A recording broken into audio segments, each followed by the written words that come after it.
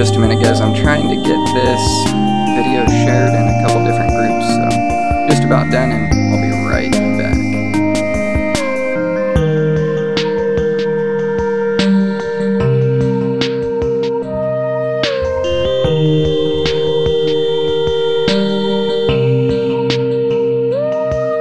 All right, let's go ahead and get started.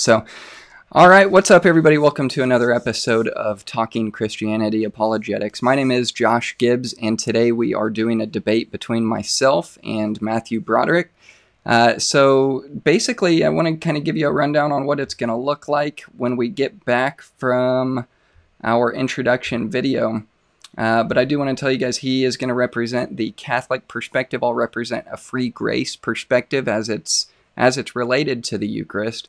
And it's really kind of the idea is not to be a specific thesis. So a lot of the time you'll see a specific thesis like is the sacrament of the Eucharist necessary for salvation? So or is it not necessary for salvation? Somebody would take the affirmative, somebody would take the negative, but in this case we are leaving it completely open-ended. So the reason we did that was so that we can represent our position and talk about the other position as well without having to take an affirmative or a negative.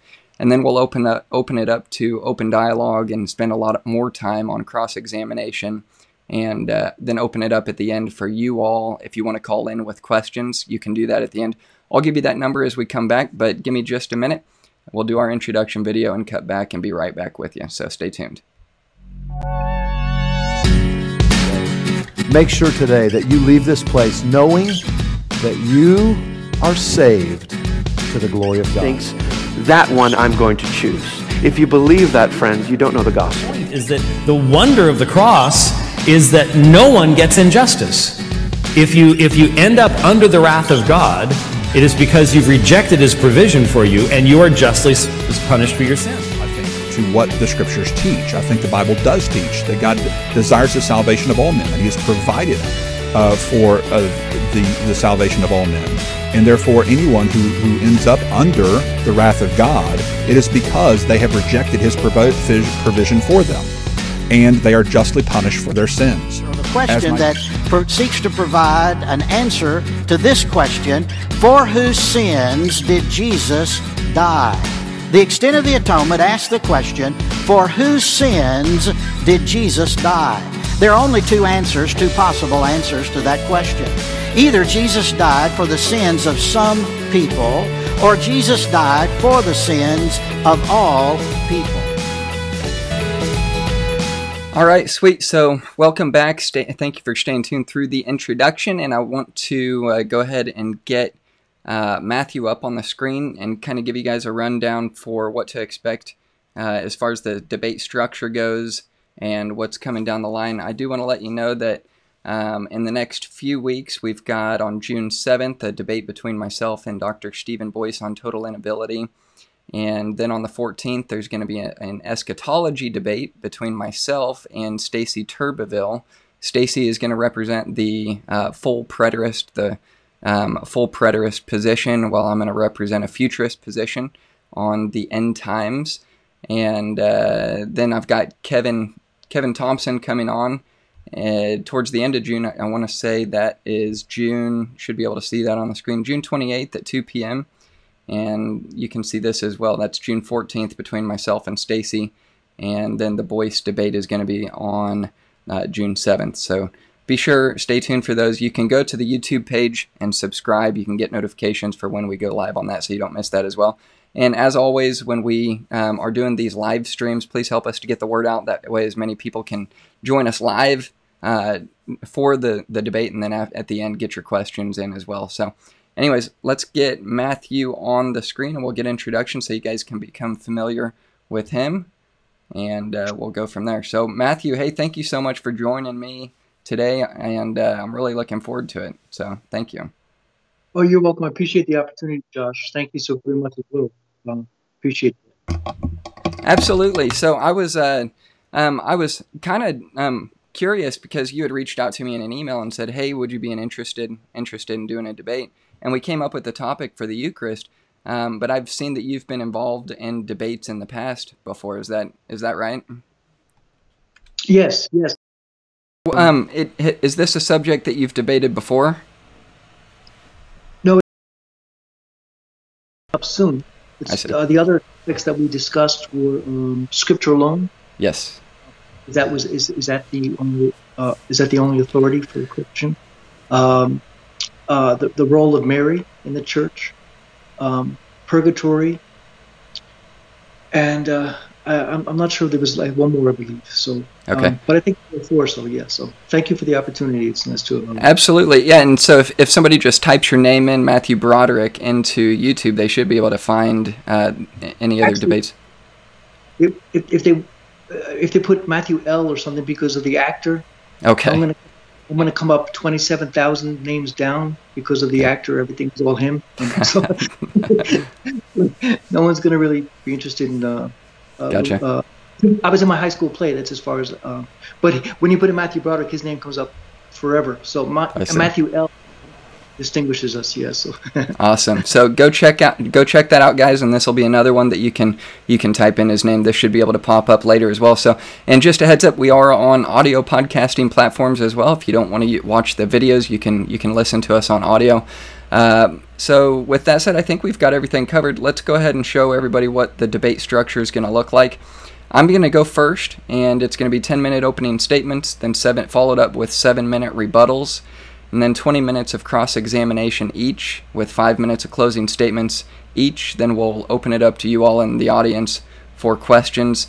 With the number that you can call in at is going to be 816-866-0025, and I'll put that up at the end as well, so you can feel free to call in and get your question in and address it to whoever you like. So with that said, let's go ahead and get into it. I did not mean to open that up. Let me close this out, and I'll go ahead and open with my opening statement, get the screen back to me, and go from there. So, oh, actually I need to put the timer up. So, kind of a rookie at this right now for some reason, but we'll get it. I'll put 10 minutes up there. Alright, let me reset that. Move that over there. There, you guys should be able to see that just fine now too. So, cool. Alright, let's go ahead and get started. So, alright, so once again, thank you, Matthew, for being willing to participate in this debate. And thank you to those of you who watch this debate and share it so others can engage with this material as well. The idea here is for me to do 2 things. I want to show what each side teaches about the Eucharist related to salvation, and to leave you as the audience with a choice. This choice is not something I leave you with without a challenge, so at the end I'm going to leave you with a challenge as well. So stay tuned for that and be looking forward to it. But let me start by saying this. Good Catholics are no doubt very serious about the Lord's Supper, which is also known as the Eucharist in other terminology. It is the heart of Catholicism. There's no doubt about it. And for me personally, I do admire good Catholics for their devotion that they have to the standards that Catholicism holds them to. I admire Catholics' love for Jesus. I admire their desire to obey our Lord. I admire their devotion to doing what their religion tells them is necessary for salvation. I can relate to all of these things.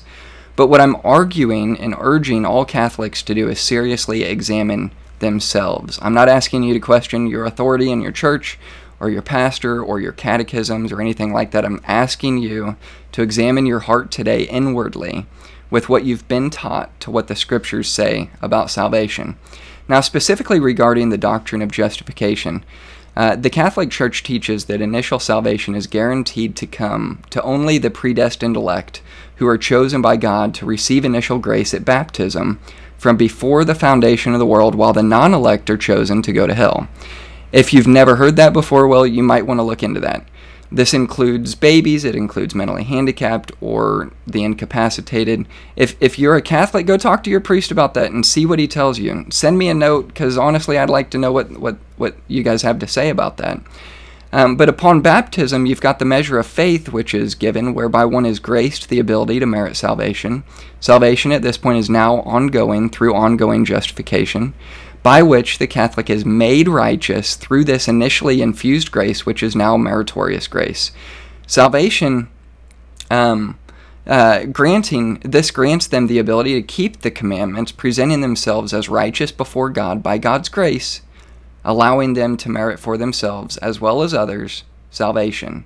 So long as the Catholic doesn't commit any mortal sins, you'll be all right, so long as you attend Mass at least once a year. And one of these necessary works for salvation is the Eucharist, which we're going to talk about now. So let's talk about the Eucharist a little bit.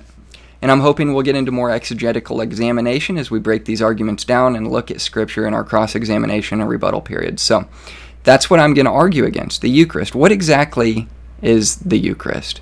The Catholic will tell you that it is a rite of thanksgiving, as that is the Latin translation to English, Eucharistos or Eucharistias. But let's look under the curtain for a moment and see if that's all there is to it. The transubstantiated wafer and wine becomes the nourishment needed by the believer to remain in a state of grace. To be cut off from it is certain spiritual death. This is literally a change of substance from substance to substance, containing the very body, blood, soul, and divinity of our Lord. The Mass has all the makings of a sacrifice, and thus it is properly so called by the Roman Catholic Church. Now, this comes from the 1994 Catechism of the Catholic Church, paragraph 1367. It says this: "The sacrifice of Christ and the sacrifice of the Eucharist are one single sacrifice. The victim is one and the same. The same now offers through the ministry of priests, who, when offered himself on the cross, only the manner of offering is different." And then you see in the Council of Trent, Session 22, Chapter 4, "And for as much as in this divine sacrifice which is celebrated in the Mass, that same Christ is contained and immolated in an unbloody manner, who once offered himself in a bloody manner on the altar of the cross, Holy Synod teaches that this sacrifice is truly propitiatory, for the Lord, appeased by the oblation thereof, forgives even heinous crimes and sins." One need not view the daily Mass very long before being struck with the base familiarity of the setting used for this sacrifice. The altar is, of course, in plain view of the tabernacle and the candlesticks nearby, while the priest stands at the ready to offer this sacrifice of appeasement to God. Two angels, cast in bronze, find themselves forever prostrating themselves to the right and to the left of the altar, presumably to worship the presence of the divinity of Christ and the bread to be offered. Between these two cherubims, the priest will perform his rites by which he thanks and teaches that sins can be, to some degree, removed or at least put off. This comes from Richard F. Jones' Understanding Roman Catholicism. Something very serious to consider within the Catholic Church of Salvation is the complicated manner of salvation. It is absolutely impossible to know if you are saved if you are a Catholic. I mean that, I really do. It is impossible to know if you're going to heaven or hell. The system is massively inconsistent, and if you ask any 3 Catholics, you'll get 9 different answers depending on the day. What must I do to be saved? So what must I do to be saved, Mr. Catholic? Well, the Catholic says you must be regenerated first, which only comes through the waters of baptism. You can only be regenerated if God chose to infuse his grace into you before the foundation of the world. Be confirmed, repent from your sins, walk by faith, participate in the Mass, receive the Eucharist at least once a year, live a life of sanctification, confess all sins to your priest, and he'll take them before God for your forgiveness. Do penance, beat your body into subjection by literally beating yourself. You have to pray others out of purgatory, or you can also pay indulgences to the church, and that will get the high priest to pray for them depending on how many Mass cards you buy, which will shorten their time, and potentially your time as well. And one day, you'll more than likely end up in purgatory, while you will pay for your sins that were not covered by Christ, and hope others are praying you out of purgatory and paying indulgences to get you out, until one day you will end up in heaven, but we have no idea when. That is way too complicated, and if I may, I will tell you the true gospel, that you may know that you have eternal life through Jesus Christ right here, right today. Let me see. Salvation is so simple. Jesus Christ is God who became a man. He lived the perfect life that you have not lived and never will live. He took your place on the cross and paid for your sins, past, present, and future. He is your substitute. He died on the cross and became sin for you. He died, was buried, and rose again 3 days later for you personally. If you trust in Jesus and Jesus alone to be your Savior, as the salvation from the death you know and deserve, you will be saved and brought from death to life. How are you saved, you ask? Jesus literally imparts his own righteousness to you. It's called the doctrine of imputation. The payment is the propitiatory sacrifice. But Jesus paid for the sins of every single man, woman, boy, and girl, not just the elect, as Catholicism teaches. So what is the difference? Catholicism teaches that God gives you the grace based off your own works and hard attitude to do more good works, so you'll be made righteous by your good works, aided by God's grace to do those good works. Free grace teaches that while believing in Jesus as the one, free grace teaches that believing in Jesus as the one who did what you could never do is the message of the gospel. Jesus declares you righteous, literally imputing his righteousness back onto you and sealing you with the Holy Spirit of promise.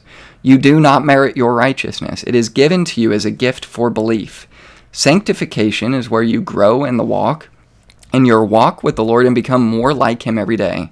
But the Catholic Church teaches lordship salvation, which says you have to walk perfect or you will end up paying for your own sins that the Lord, your own sins that the Lord did not pay, and become more like him.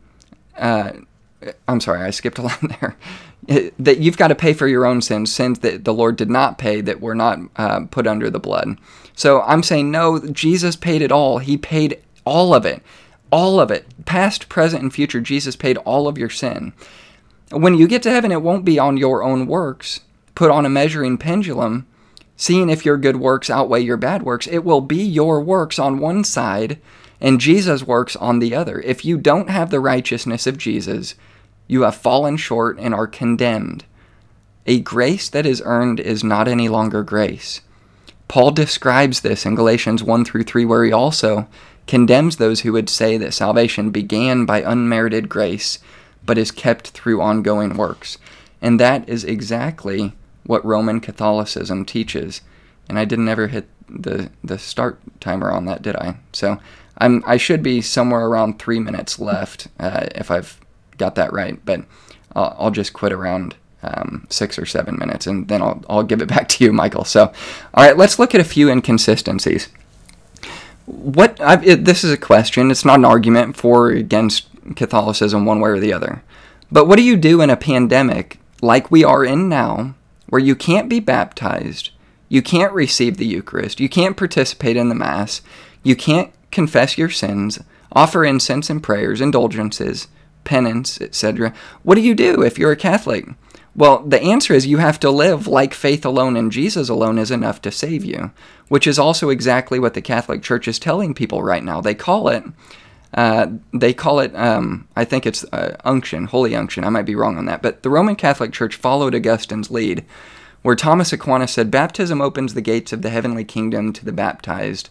He was the first to write of the baptism of desire, when he said of those who, for one reason or another, could not get to water for baptism. Such a man can obtain salvation without actually being baptized on account of his desire for baptism, whereby God sanctifies man inwardly. And you'll see that at the Council of Trent, where the waters become a little murky. Whereas Augustine saw regeneration as instantaneous and justification as a lifelong process, this council decided that regeneration only began at water baptism. They sort of combined regeneration, justification, and sanctification together in one gathering pool of God's grace. Of course, this pool was only accessible through the channels of the sacraments, water baptism, the Eucharist, etc. You'll see that in the Second Vatican Council.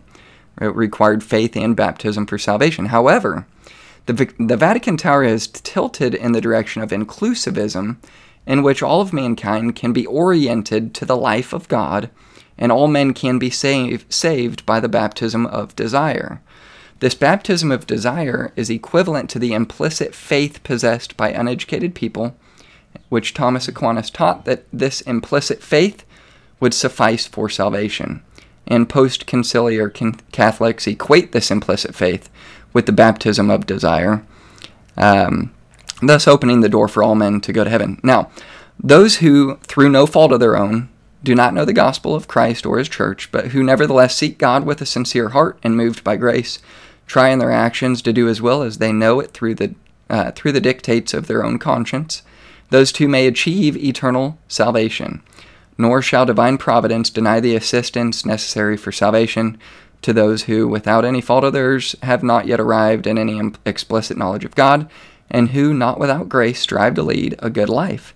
The same dogma has been confirmed by Catholic theologians like G. Baum, who says, quote, "One may seriously wonder whether baptism of desire is not the way of salvation for the great majority of men in this world who choose to be saved." And from the Vatican we read, "Everyone does not strictly need baptism to become a child of God and an heir of heaven. Every person by reason of birth in God's universal offer of grace is already called to be a child of God and an heir of heaven." And I'll sum it up with this. If justification changed us internally and then declared us to be righteous based on how good we actually were, then one, we could never be declared perfectly righteous in this life because there's always sin that remains in our lives. And two, there would be no provision for forgiveness of past sins committed before we were changed internally. And therefore, we could never have confidence that we are righteous before God. We would lose the confidence that Paul has when he says, "Therefore, since we are justified by faith, we have peace with God through our Lord Jesus." And if we thought of justification as based on something that we are internally, we would never have the confidence to say, with Paul, "There is therefore now no condemnation for those who are in Christ Jesus." We would have no assurance of forgiveness with God, no confidence to draw near to Him with a true heart and full assurance of faith. We would not be able to speak of the free gift of righteousness or say that the free gift of God is eternal life in Christ Jesus, our Lord. All right, and with that, Matthew, let me turn it back to you. I will put the 10 minutes up on the clock for you, and whenever you're ready, you can have at it. All right. Thank you very much, Josh. Before I get started, I didn't realize we were going to go into purgatory and baptism, but I will definitely touch on those. I wasn't going to, but that's fine. If you want to do it from Scripture alone perspective, that's fine. I know Jesus never taught Scripture alone. The early church never taught Scripture alone. Six of the 12 apostles never even wrote anything down, and they still taught with oral authority. He who hears you hears me. So, but if we do go by Scripture alone, as regards to baptism, Peter says baptism now saves you. And in 1 Corinthians 6, verse 11, Paul says, "You have been washed, you have been sanctified, and you have been justified." So that's through the waters of baptism. Jesus says, unless you were born of both water and spirit. So baptism, water baptism does cleanse. As a matter of fact, Acts 22:16, it says, "Stand up and wash away your sins, be baptized." So baptism cleanses. Baptism makes us righteous before the eyes of God. It's God's grace. By the way, in regards to some misconceptions about the church teaches that children, babies are going to hell, and the mentally handicapped are going to, disabled are going to hell. It's not the teaching at all. The teaching was on wondering what happens to people who were not baptized, because Jesus says, "Unless you believe, unless you were baptized." But the church does teach, like I mentioned before, anyone moved by God's grace, or we leave it to the mercy of God. But the church teaches definitely we're saved by God's grace. We are saved by grace, but not by faith alone. Because as a matter of fact, Paul himself says, even if one has all faith but does not love, it's useless. Colossians 3:14 says, "Above all these things, you must also put on love." So I can see love alone, but faith alone is just definitely not there. It's by works and not by faith alone. James talks, the only time faith alone is ever used together is to negate that. It's by works and not by faith alone. And Paul, when he talks about works not being justifiable, he's talking about works of the law, circumcision, the 613 laws of purification. But prior to that, in Romans 2, Paul says, "To those who with well-doing, patience and well-doing, who seek glory and honor, God will give eternal life to those who do well." That's why John 5, Jesus says, "To those who have done good, these shall enter into the resurrection of life." Because Jesus shows mercy to those who have shown mercy. Jesus says, "Blessed are those who show mercy. You yourselves shall be shown mercy." Matthew 25:35, Jesus judged everyone not by their faith, but by their works. Did they put their faith into action? Galatians 6, I believe, talks about 5:6 says, faith must be working through love. Faith must be working through love. And that's why Jesus in John 13 says, this is how the world shall know that you belong to me, if you love one another. And you talked about, do we have salvation, assurance of salvation? And the answer is yes. If we do God, if we cooperate with God's saving grace and do his will.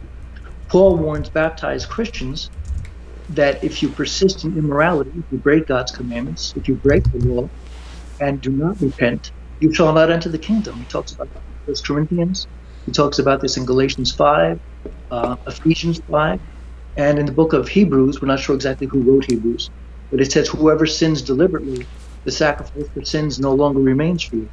In 2 Peter chapter 2, Peter says, if you go back to the ways you were before you came to be with the grace of God, if you came back to the ways and you revert to your old ways, that way is worse than the first. So you shall not be saved.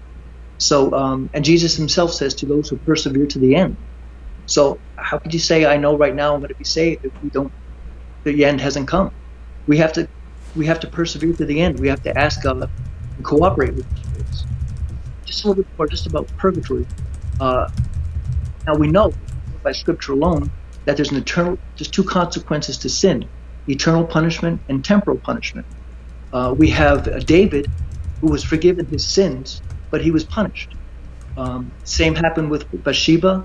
His firstborn child was taken from him, so he was punished. He was forgiven but punished. And we also have when he made a census, he went against God and he made a census, he was given 3 choices of punishment. So there was a temporal punishment there. And that's why Paul talks in 1 Corinthians that after we die, some of us will have to go through that cleansing fire. The Protestant teaches you are declared righteous, where the Catholic Church teaches you are made righteous. And how are you made righteous? If you're not perfect on this earth by cooperating with God's grace, and atoning for those eternal temporal punishments, you'll be made perfect if you, by God's grace, you've been saved. You'll be made perfect through those purifying fires. But temporal punishments, since we can do things to atone for those, we definitely can. Jesus said, give alms and all shall be clean within you. Give alms and all shall be clean within you. Peter says, love one another, for love covers the multitude of your own sins. Proverbs 16:6, by loyalty and obedience is iniquity atoned for. And Daniel chapter 4 says, recover from your sins and do so by practicing mercy. So temporal punishments and eternal punishments, and that's why in 2 Corinthians 5 verses 10, to those who say Jesus took on all the punishments, it says we will be punished for the good, rewarded for the good, but punished for the bad that we've done in the body. So Jesus didn't take on the temporal punishments. That's something we have to do here, and if we don't, we'll have to go through the purifying fire, because we all have to strive for that holiness without which we'll not see the Lord. So it's all God's grace. We're saved by the blood of Christ, provided we cooperate with his grace and ask for his mercy. Again, Paul warns baptized Christians, if you sin and persist in immorality and impurity, you're not going to enter the kingdom. And he's writing to Christians. The author of Hebrews says, whoever sins deliberately, the sacrifice for sins no longer remains for you. So we have to confess our sins, we have to repent our sins, and we have to change our lives and allow the Holy Spirit to put on that new man, as Paul talks about. Now, if we're going to talk about the Eucharist, if we're going by Scripture alone, we know one thing. Jesus said, after the blessing of the bread, this is my body. This is my body. And the Catholic Church sees Jesus Christ as John the Baptist did and as Paul did, as the Passover lamb. Jesus Christ, our God, the Passover lamb. John the Baptist, John chapter 1, behold the Lamb of God who takes away the sins of the world. And 1 Corinthians 5, Paul says Jesus is our Passover lamb.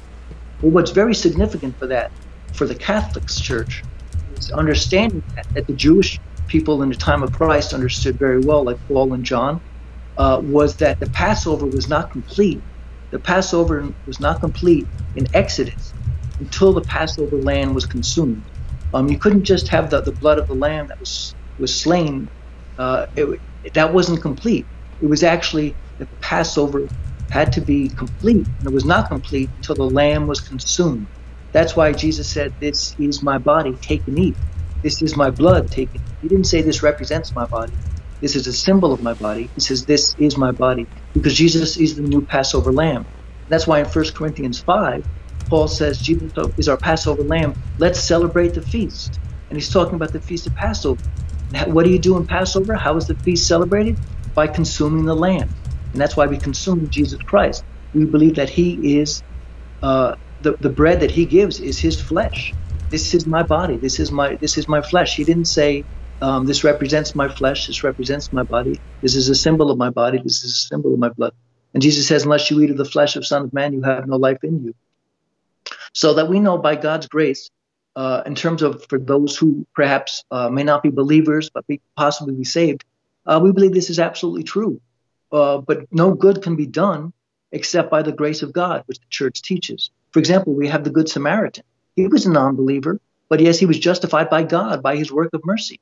The others were believers, but they passed by because they didn't put anything into action. They didn't love. The Good Samaritan was a non-believer, but he was justified before God because of his kindness, his work of mercy. But of course, that can't be done. Any good can't be done apart from God, who instills that grace in us to do such that. So, and like I said, Paul says, even if one has all faith but does not love, it's useless. So it's not faith alone. The church teaches we are saved by grace, and the church teaches that we must cooperate with grace. We must persevere to the end. Because Jesus himself said this. Jesus, the Christ, who is the way, the truth, and the life, says you must persevere to the end.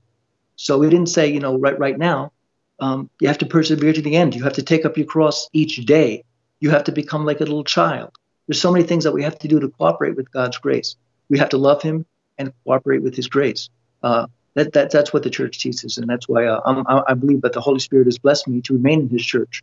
I think that's my time. Thank you so much. That's good. Awesome. Thank you. So now we'll go to, I think it's 7-minute rebuttals. So I'll do my 7-minute rebuttal. Let me get the clock up here. Make sure that's right. And I'll go ahead and get started. So, okay. So I want to try to go through the different points that I had taken down as you were going through it. And I want to address the first point, which is that I brought in many other things in addition to the Eucharist, like baptism and works for salvation, that wasn't specific to the debate title. The reason that I did that, and I tried to mention in my opening statement, the reason why I mentioned baptism, the Eucharist, penance, indulgences, Mass cards, prayers, all of those things, was to give an illustration as an introduction showing the difference, the overall picture of the major differences between the soteriological perspective of Catholicism versus free grace. So, and then I wanted to narrow down, which I did. I narrowed down from the bird's eye view of salvation to specifically the Eucharist and its role within salvation for the Catholic. So that was my intent for that. I wasn't purposely trying to make an argument that you would have to argue against all these other things as opposed to the Eucharist. So I apologize if that's the way it came across. That wasn't my intention. So I'm trying to make it clear that was the bird's eye view to narrow it down. So I won't spend any time rebutting any of the things that you had mentioned for good works and baptism as necessary for salvation, since I know that you were addressing that as something that you would see that I was making an argument for this debate, which again, that wasn't my intention. So let me try to focus a little bit more on the Eucharist in particular. So now, you one of the things that you had mentioned, in specifically with the Eucharist, is Jesus as the Passover Lamb. It's one of the last statements that you made, and you said that he was declared by John, he was typified in the Exodus, and the consummation of the Passover, the manna that came from heaven, was the completion of the Passover. Now let me start with this. I think the Passover is essentially the groundwork for where the conversation of the Eucharist should start. The Passover obviously is a celebration of the event that was once called the Passover. It was when the destroyer, the angel of destruction, was to pass over the houses that were covered by the blood. There were 3 doorposts, the top and both sides, that were to be covered by the blood of a lamb. And if that wasn't covered, then there was a consequence for that. It was the firstborn male that should be killed. And that's why they called it the Passover, and it's pictured through Jesus Christ as being the blood that covers our sins so that we don't have to face the destruction at the judgment. So it's literally, even in the Passover, a typological type if that's the way you want to put it. It's a type showing that Jesus Christ is the only covering for our sins. And when we get to the judgment, that's going to be what passes over. Our judgment is whether we have the righteousness of Christ covering us or our own righteousness. So now you said that specifically in John 6 is where the reference has to go back to. And you said that it's not a symbol. He didn't say it is a symbol of my body or that it represents my body. So I want to spend a little bit of time in John chapter 6 for the remainder of this rebuttal. And let me start with this. I think it's important to point out that the conversation starts specifically as we would see it in relating the Passover and the Eucharist, or the Lord's Supper is what we call it, the Lord's Supper and Communion, where it starts with a question in verse 30. It says, "They said therefore unto him, What sign showest thou then, that we may see and believe thee? What dost thou work?" And Jesus is about to explain the sign, the type, the picture, what he is explaining to them as the work that he does that they can believe. So here's a sign that they can believe. And the controlling verses in verse 35, "And Jesus said to them, I am the bread of life. He that comes to me shall never hunger, and he that believeth on me shall never thirst."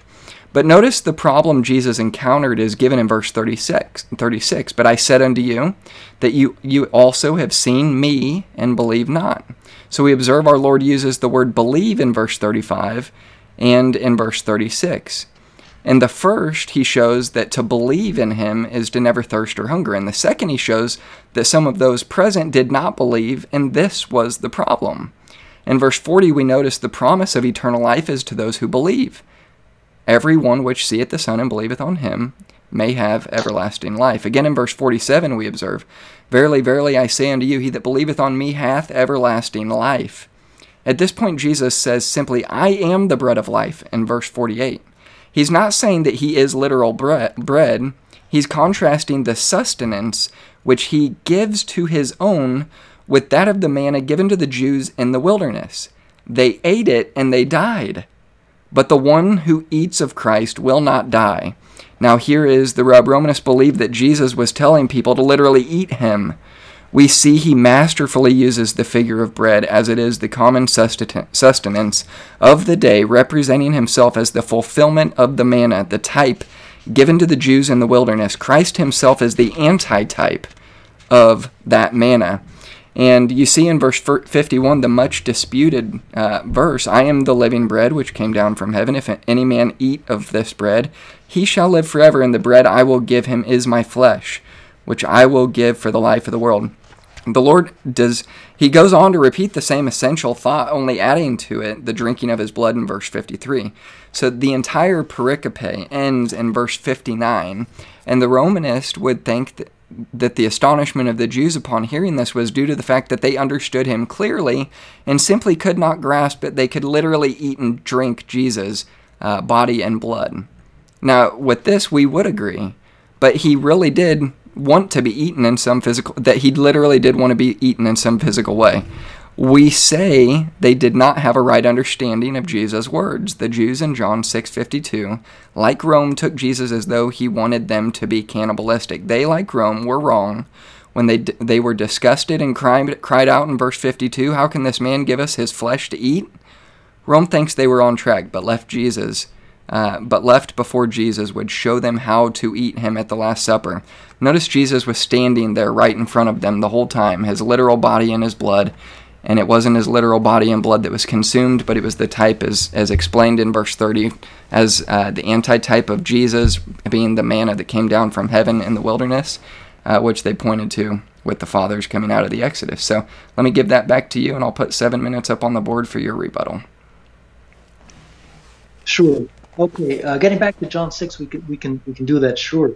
But I think what's very specific is that there's a difference between what the Catholic believes Jesus Christ means by belief. You know, even Satan believes in Jesus.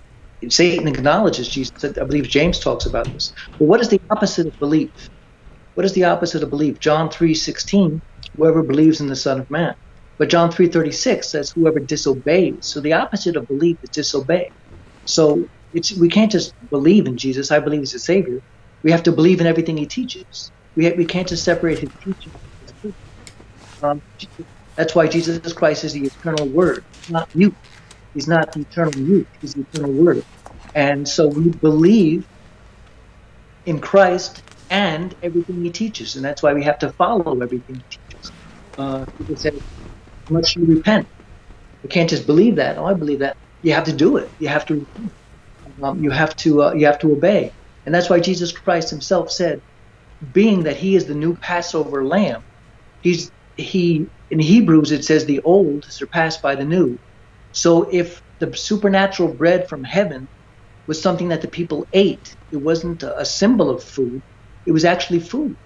And Jesus Christ, the bread that I gave is my flesh.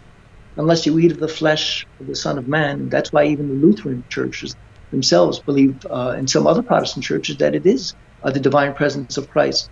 But Jesus said after the blessing, this is the main thing, after the blessing of the bread, this is my body. He didn't say this represents my body. He didn't say this is a symbol of my body. He says, this is my body. This is my blood. Take and eat, because he is the new Passover lamb. He is the new bread from heaven. And again, we talked about Exodus 12. I know you'd mentioned the blood, but that's not where it finishes. Exodus 12, the Passover is not complete until the Passover lamb is consumed. That's really what a lot of people forget. And they kind of either forget to read that whole passage, or they kind of put it to the side. But the Passover is not complete until the Passover lamb is consumed. That's why Jesus says, this is my body, this is my blood, take and eat. And that's why Paul in 1 Corinthians 5 says, Jesus, our Passover lamb, let us celebrate the feast. And how do you celebrate the feast? You consume the Passover lamb. So, and that's why in Luke 24:35, what's really interesting is it says, after Christ rose from the dead, they said, and they recognized Jesus in the breaking of the bread. They had trouble recognizing him throughout his life after he rose from the dead, because he had a glorified body. But when they did recognize him, the only place where they really did recognize him was in the breaking of the bread, because they knew, the early church, that the breaking of the bread was Christ himself. He was going to reveal himself in a special way, in this way, as the new bread from heaven, the new manna, he whose flesh is true food, whose blood is true drink, our new Passover lamb. Unless you eat of the flesh of the Son of Man and drink his blood, you have no life in you. So I'm not upset at all. Please forgive me when you brought up, I love talking about purgatory and about baptism. Baptism now saves you.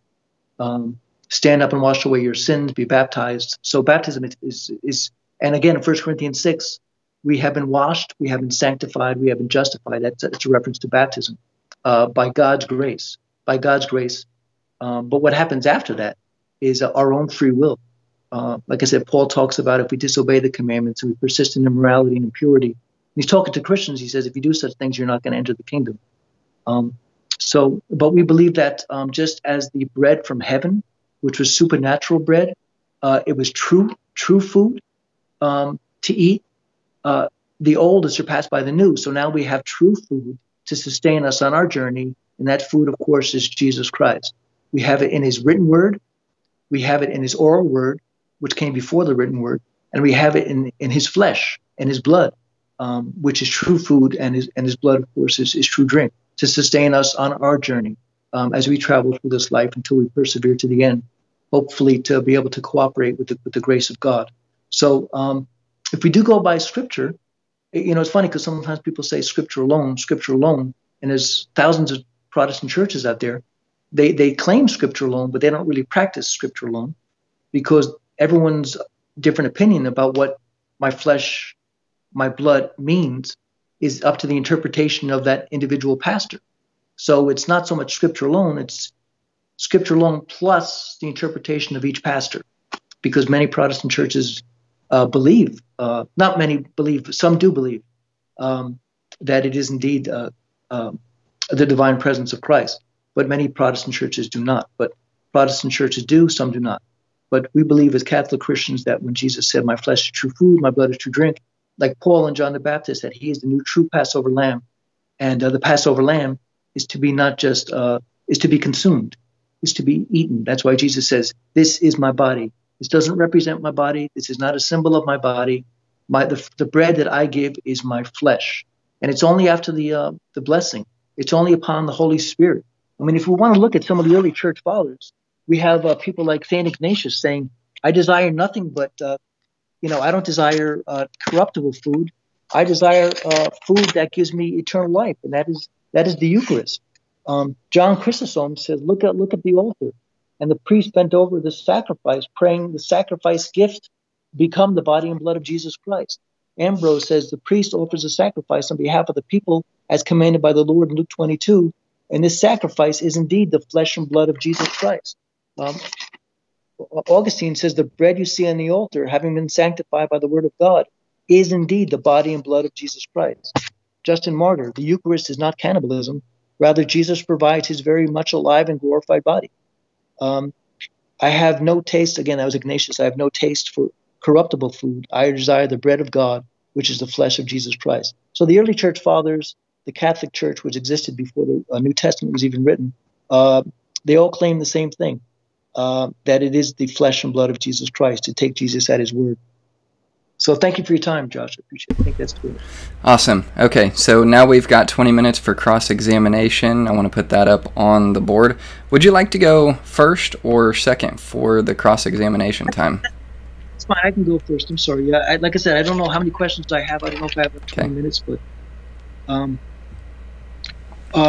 1 Corinthians, I think it's interesting. I think no one's really given an opinion on this, but in regards to Scripture alone, if we go by Scripture alone, which in a sense we really can't, because but in 1 Corinthians 11:33, Paul, in talking about the Last Supper, says, as far as the other things regarding this, I will teach them to you when I come. But he never did by letter. He never did. So what do you make of 1 Corinthians 11:33? If you could maybe just read that passage, or if it's okay. So let me bring it up. Yeah, let me read it here. I'll start in verse 29. He that eateth and drinketh unworthily eateth and drinketh damnation to himself, not discerning the Lord's body. For this cause many are weak and sickly among you, and many sleep. For if we would judge ourselves, we would not be judged. But when we are judged, we are chastened of the Lord, that we should not be condemned with the world. Wherefore, my brethren, when ye come together to eat, tarry one for another. And if any man hunger, let him eat at home, that ye come not together unto condemnation, and the rest will I set in order when I come. So what specifically is the question there? And the rest will I set in order when I come? Is that what you're referencing? Yeah, yes. Well, the Catholic Church believes that, for example, Justin Martyr, one of the early church fathers, had established a precedent for how the early masses of worship were set up. And I think it's 1 Corinthians 11:33, where Paul talks about certain things that he's going to talk to them and teach them, but not by letter, not by the Scripture, not by the written word. He says he'll tell them more when he comes face to face. So is there a possibility that there could have been more explanation as far as the Last Supper that was not written down? Paul talks about, I'll say these things to you more when I come. So better understanding. Well, he says the rest will I set in order when I come. So I'm not sure. That could be a reference to a number of different things. If you're looking specifically at the Lord's Supper, which he's talking about here in this passage, and what the whole purpose of it is. I think obviously we're talking about, and as you see in verse 25, this do you as often as you drink it in remembrance of me. For as often as you eat this bread and drink this cup, you do show the Lord's death till he comes. So I think that one, you're showing the remembrance of the Lord's death and his burial and his resurrection, but you're also doing it in recognition of his return. So, but to your specific question, as far as like the speculation in verse 34, where he says he's going to set the rest in order when he comes, is it an incomplete kind of revelation from the Scripture alone that there was probably more to the Lord's Supper or the Eucharist or communion than what he's laid out in 1 Corinthians 11? I mean, I don't know the answer to that. I mean, that it's kind of just speculation. I don't know what obviously it would be something that you would use to appeal towards the tradition of the church as being what was later revealed as something that Paul gave them that wasn't written. But again, I think that's obviously where our conflict would be. Like, if the tradition of the church is in conflict to what Paul has already written, then you would have to say, well, the tradition that Paul passed on that he didn't write down was in conflict with what he wrote down earlier. So I don't believe that would be something that Paul would do, even if that's the tradition that would be passed down as a Catholic would promote there. So, but that's probably the best I could do with that sort of an open-ended question there. It's just kind of speculation on both parts. Yeah, thank you. It was kind of open-ended. I'm sorry, but it just kind of talks about, when he's talking about the Last Supper, and he says, "I will tell you more when I come." So I was just thinking the possibility of Paul. You're right. We have to, when Paul in his letter to the Thessalonians says, "Adhere to what I taught you, either by letter or by word of mouth." He also gave teachings that were by oral tradition. Not everything was written down. But you're right. It can't conflict with one another. Right. Sure, it hasn't. But it was just an interesting question I thought about when Paul says, "I'll tell you more when I come," and he didn't write that down. What he told people. I have a question for you, Josh. Like, why do you think that two things? Like you said, Jesus took on all our punishments, all our. Like they say, I believe that the Catholic Church teaches. Like I said, David was forgiven, but he was punished. And 2 Corinthians 5, the believers after death shall be rewarded, but also punished for the bad they've done in the body. So why do you think believers who are not taking the body and blood of Christ seriously, it says here they'll be punished, and some of them actually being sick and dying because of not discerning the body of the blood of Christ? And he's talking about the Last Supper. So why were they being punished? And were they receiving a mere symbol?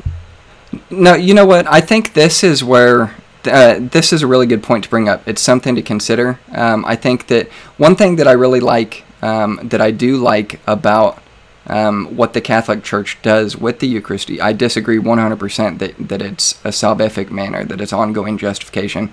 Obviously, that's the whole purpose of our debate. But what I do appreciate is the emphasis of the value on the Lord's Supper. I think that we, if you want to call us Protestants, I think that that's something that we should do more on. I think there should be more emphasis on the importance and the relevance of the Lord's Supper in a person's life.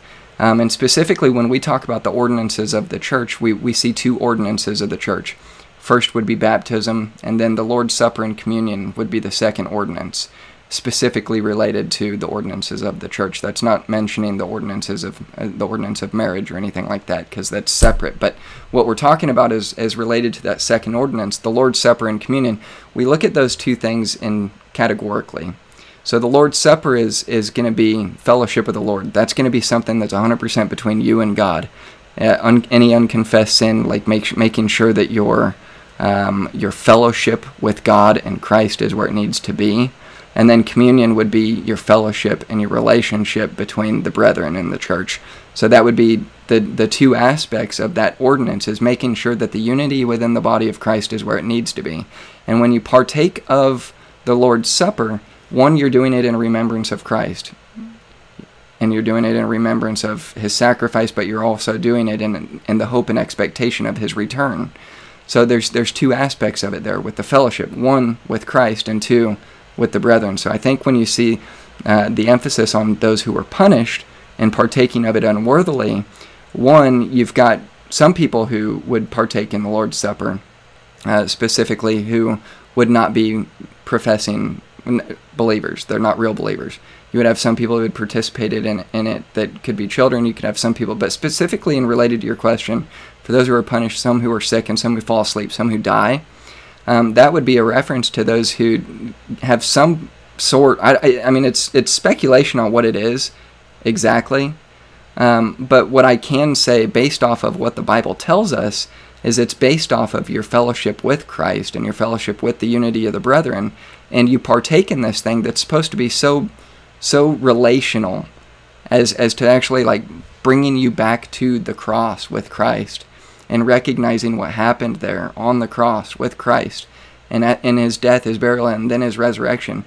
All of that is supposed to be taking place, not in a literal sense of taking place at the Eucharist or the Lord's Supper. It's supposed to be you're going back in your heart and going back to that place that's new and renewed in fellowship with Christ and the brethren. So I think that would be some sort of the relation between the punishment that you would see there and partaking of it unworthily.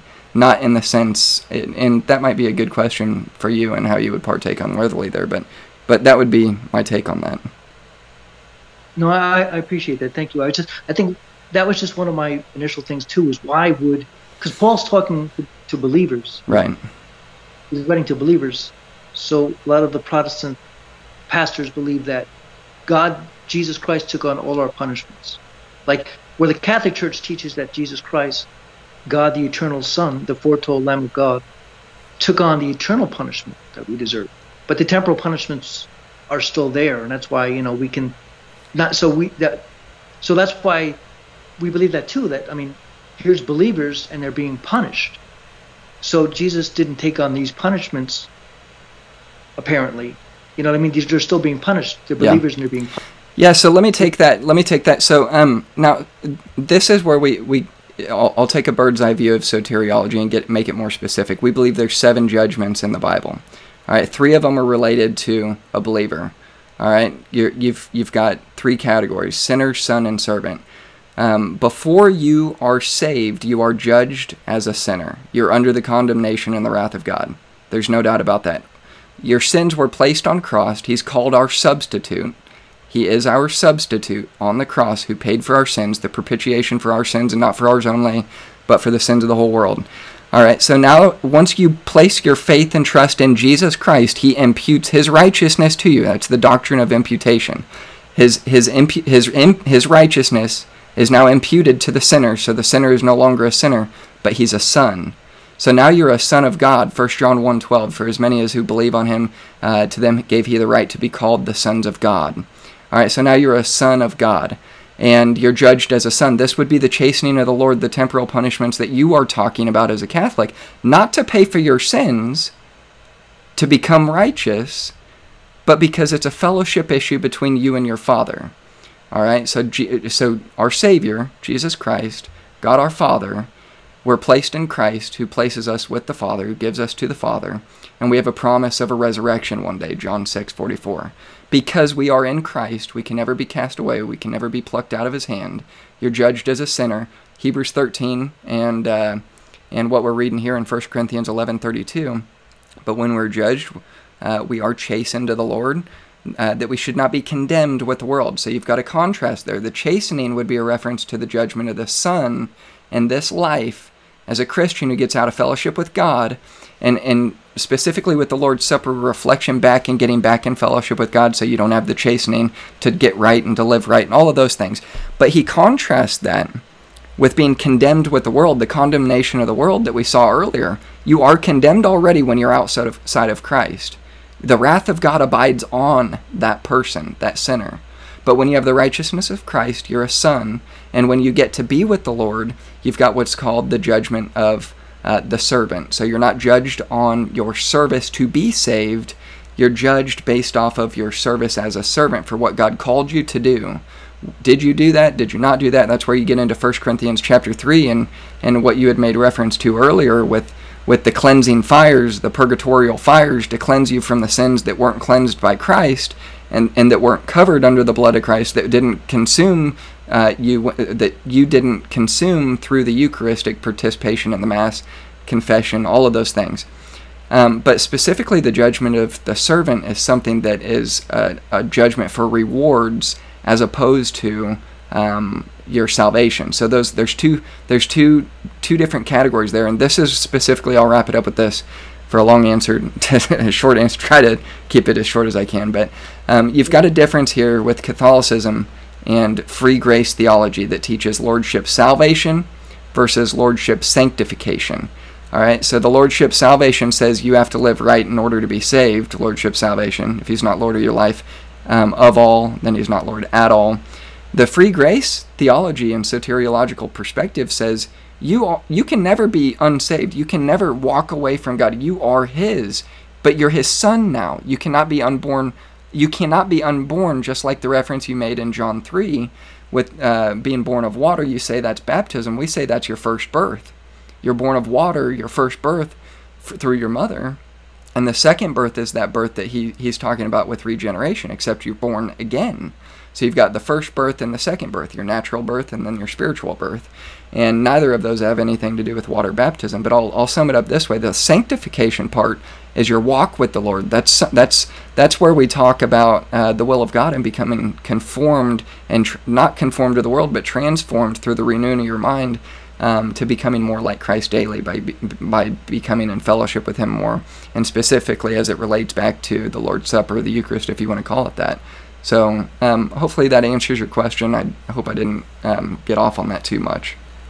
No, that's fine. That's fine. Yeah, I mean, I just have some disagreements a little bit with that, but that's about sonship and about punishments. Paul talks about those who are servants, who are children of God through baptism, the water baptism.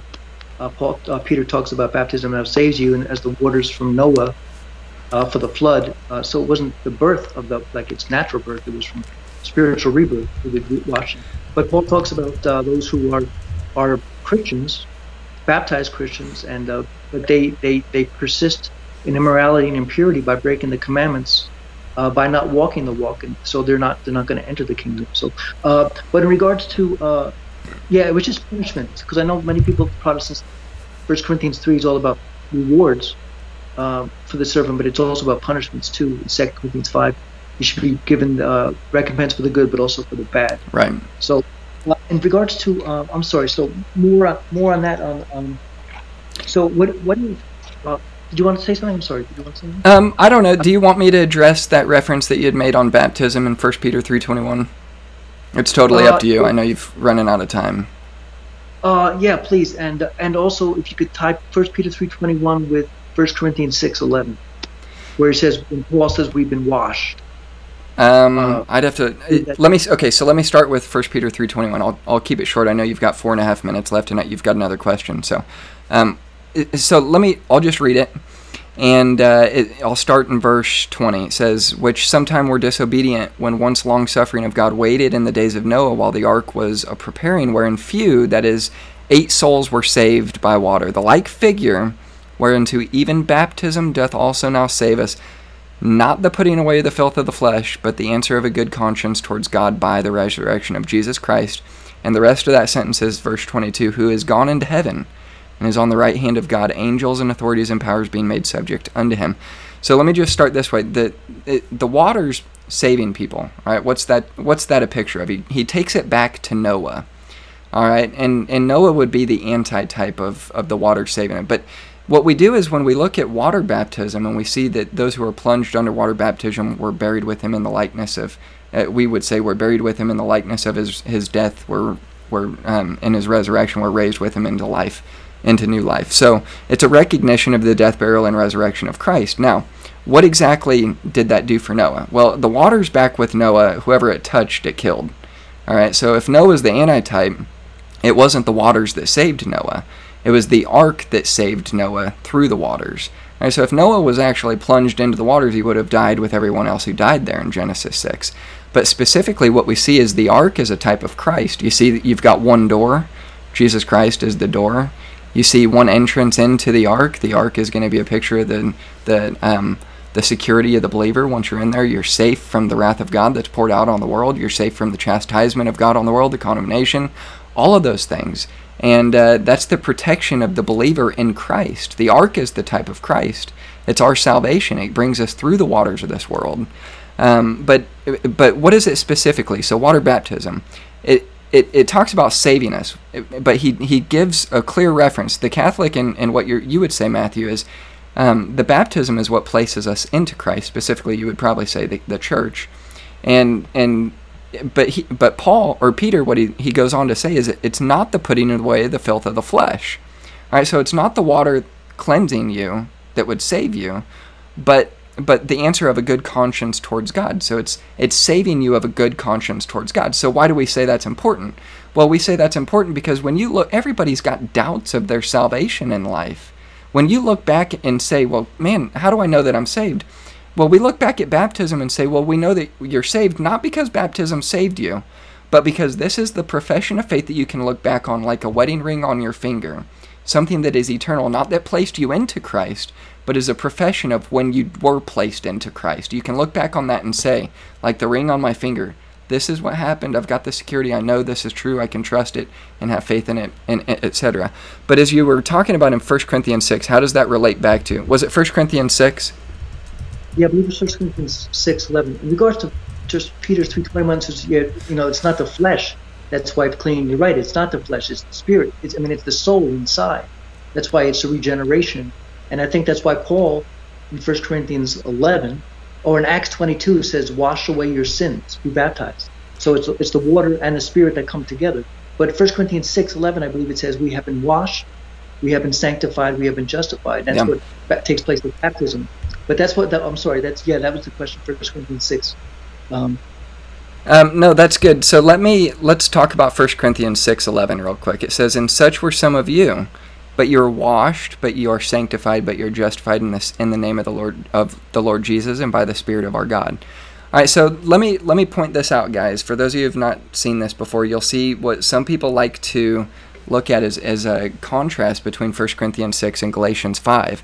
1 Corinthians 6 is talking about who you were before you were saved. Galatians 5 is talking about the works of those who are not saved. So you've got works of the flesh in Galatians 5 contrasted with the works of the Spirit in Galatians 5, and then you've got a contrast here of the actual identity of a person before they're saved. All right, so he says, but such were some of you. All right, and he gives a big list of fornicators, idolaters, adulterers, effeminate, abusers of themselves, nor thieves, nor covetous, nor drunkards, nor revilers. All of these things, those people won't inherit the kingdom of God. Okay, now we see, but such were some of you, verse 11. So now it's contrasting the not saved people from the saved people. All right, now you're a son of God. You're no longer that.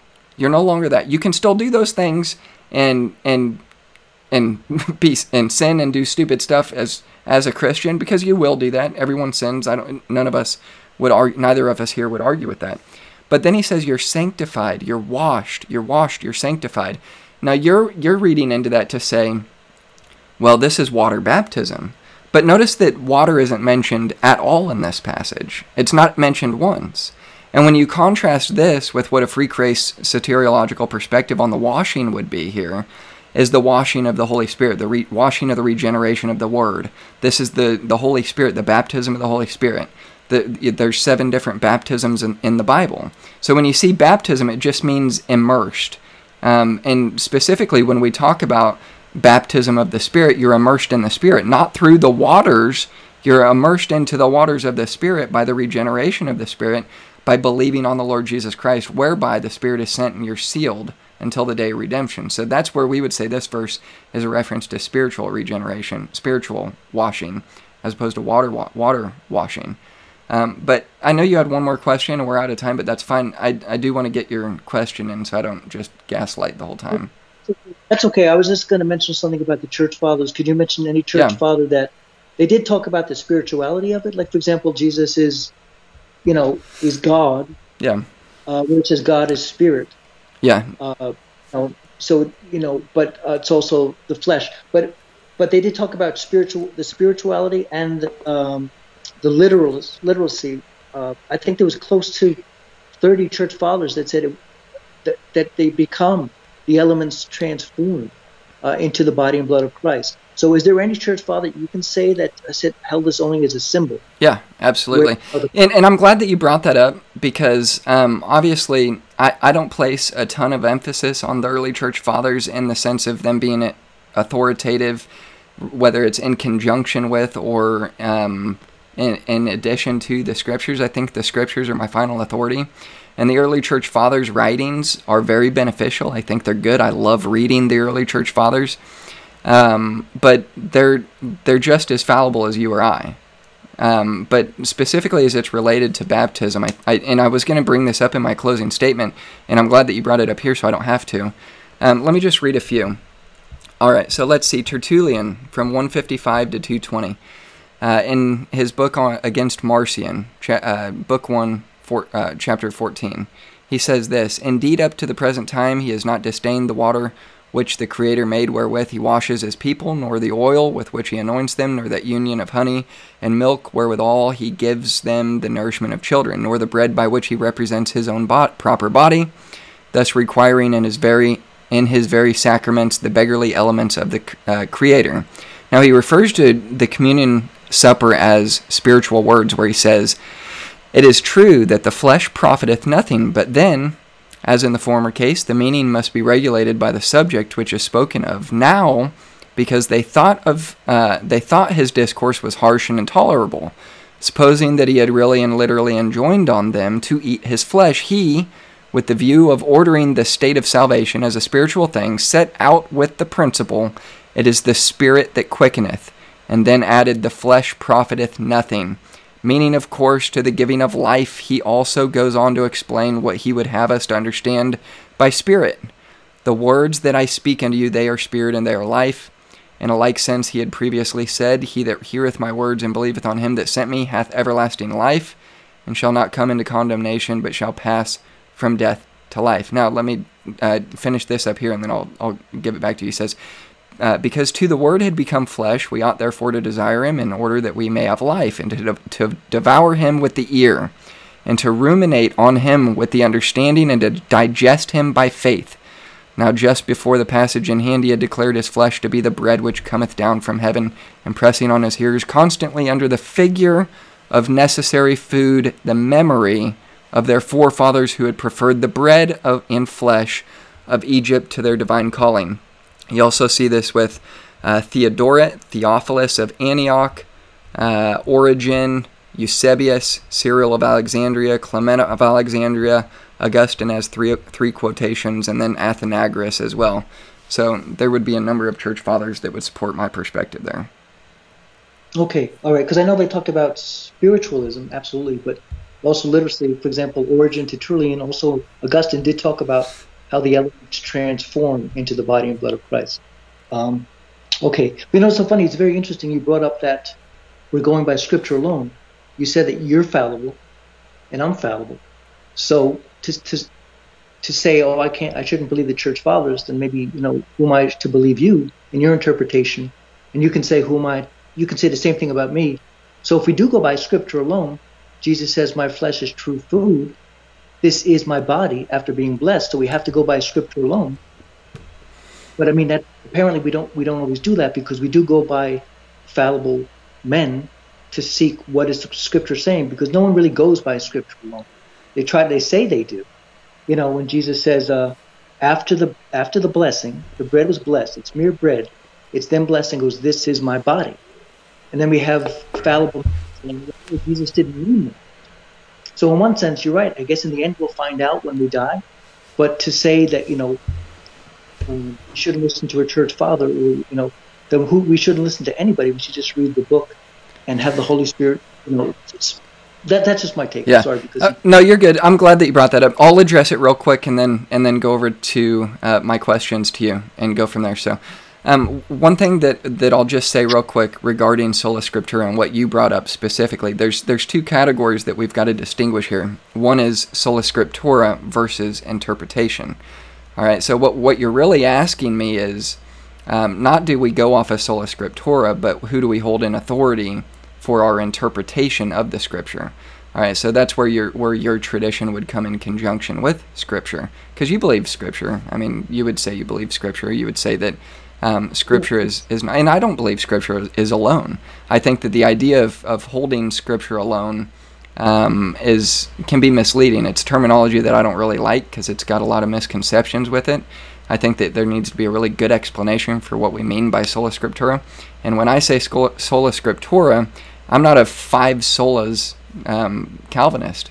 I believe that we need the whole counsel of God in conjunction with the Scripture, so we don't end up with proof text to prove a pretext. So that's kind of where I would start with that. I know that would be a whole nother topic and debate in and of itself, and a very worthy debate as well. So let me put 20 minutes on the board for me, and I'll get into my questions. I want to start out, I've got 3 categories of questions. They're going to be some quick. The first 5 are just going to be, you should be able to just say yes or no, because I know you've spent a lot of time on answering these already. And then I'll give you a couple softball questions and then get into some deeper questions. So, all right. Now, the first question, do you have to be baptized to go to heaven? You've already said yes on that, but I want to make sure I clarify. I said that's that's the root that Jesus Christ talks about. But there Okay. are always exceptions. Okay. And do you have to be confirmed in the Catholic Church to go to heaven? No. Okay. Do you There's- have to participate in the Mass to go to heaven?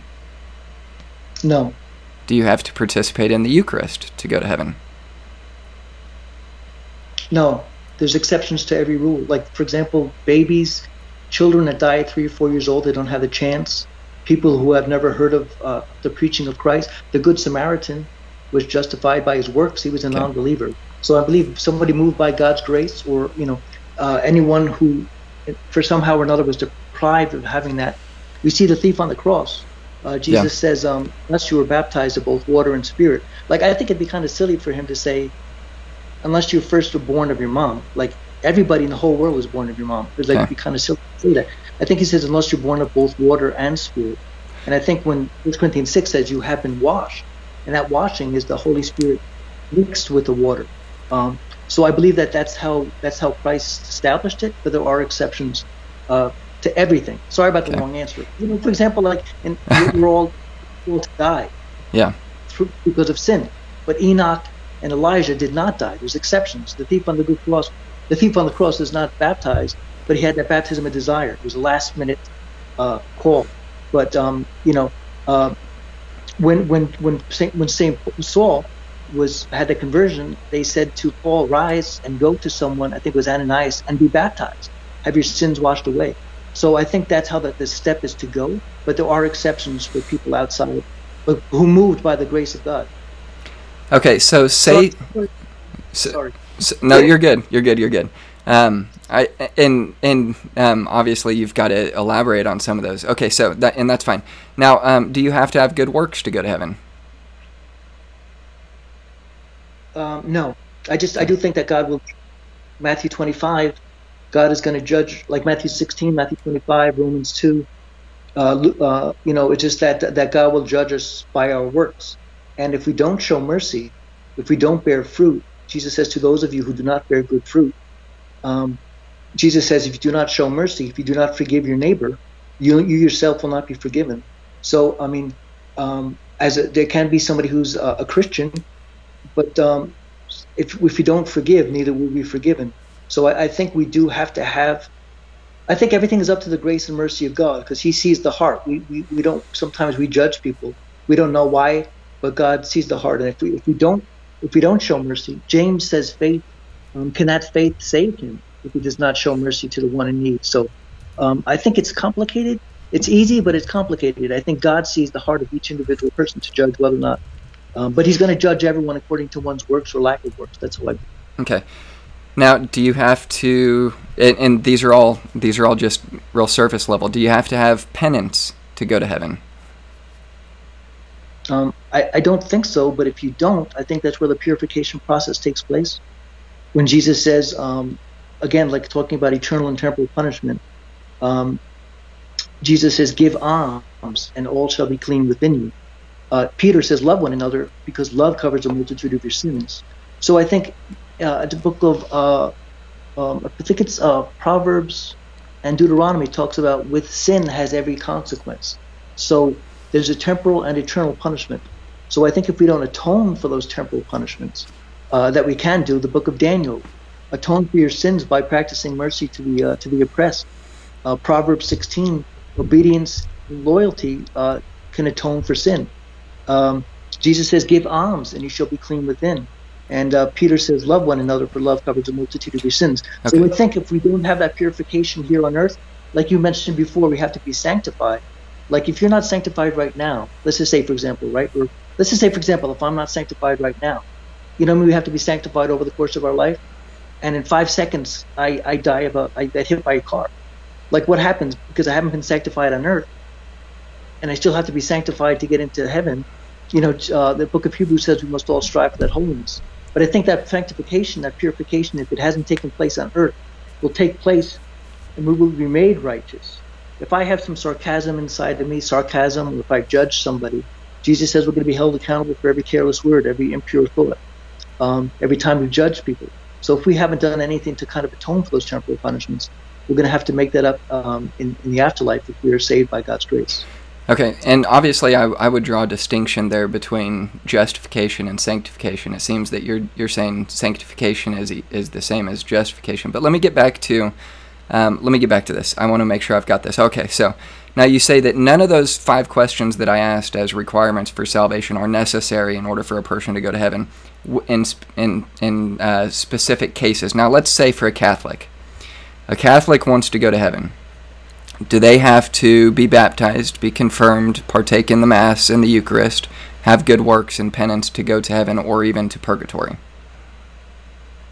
I think it's the rite of initiation, and I don't think it's mere symbolic. Like when, again, with they said to Peter in Acts, what must we do to be saved? He says, repent and be baptized for the forgiveness of your sins. So baptism washes away our sins. Repent and be baptized, Peter said.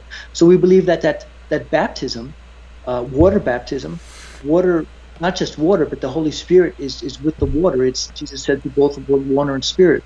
So we have to have that. Paul was called to be baptized upon his conversion. It wasn't symbolic, but there's always those exceptions. If somebody's, if somebody has, good intentions, if they have, by the grace of God, are saved, but if didn't have time to confess their sins, we don't have to confess our sins in one sense to a priest. We can go straight to God. Of course we can.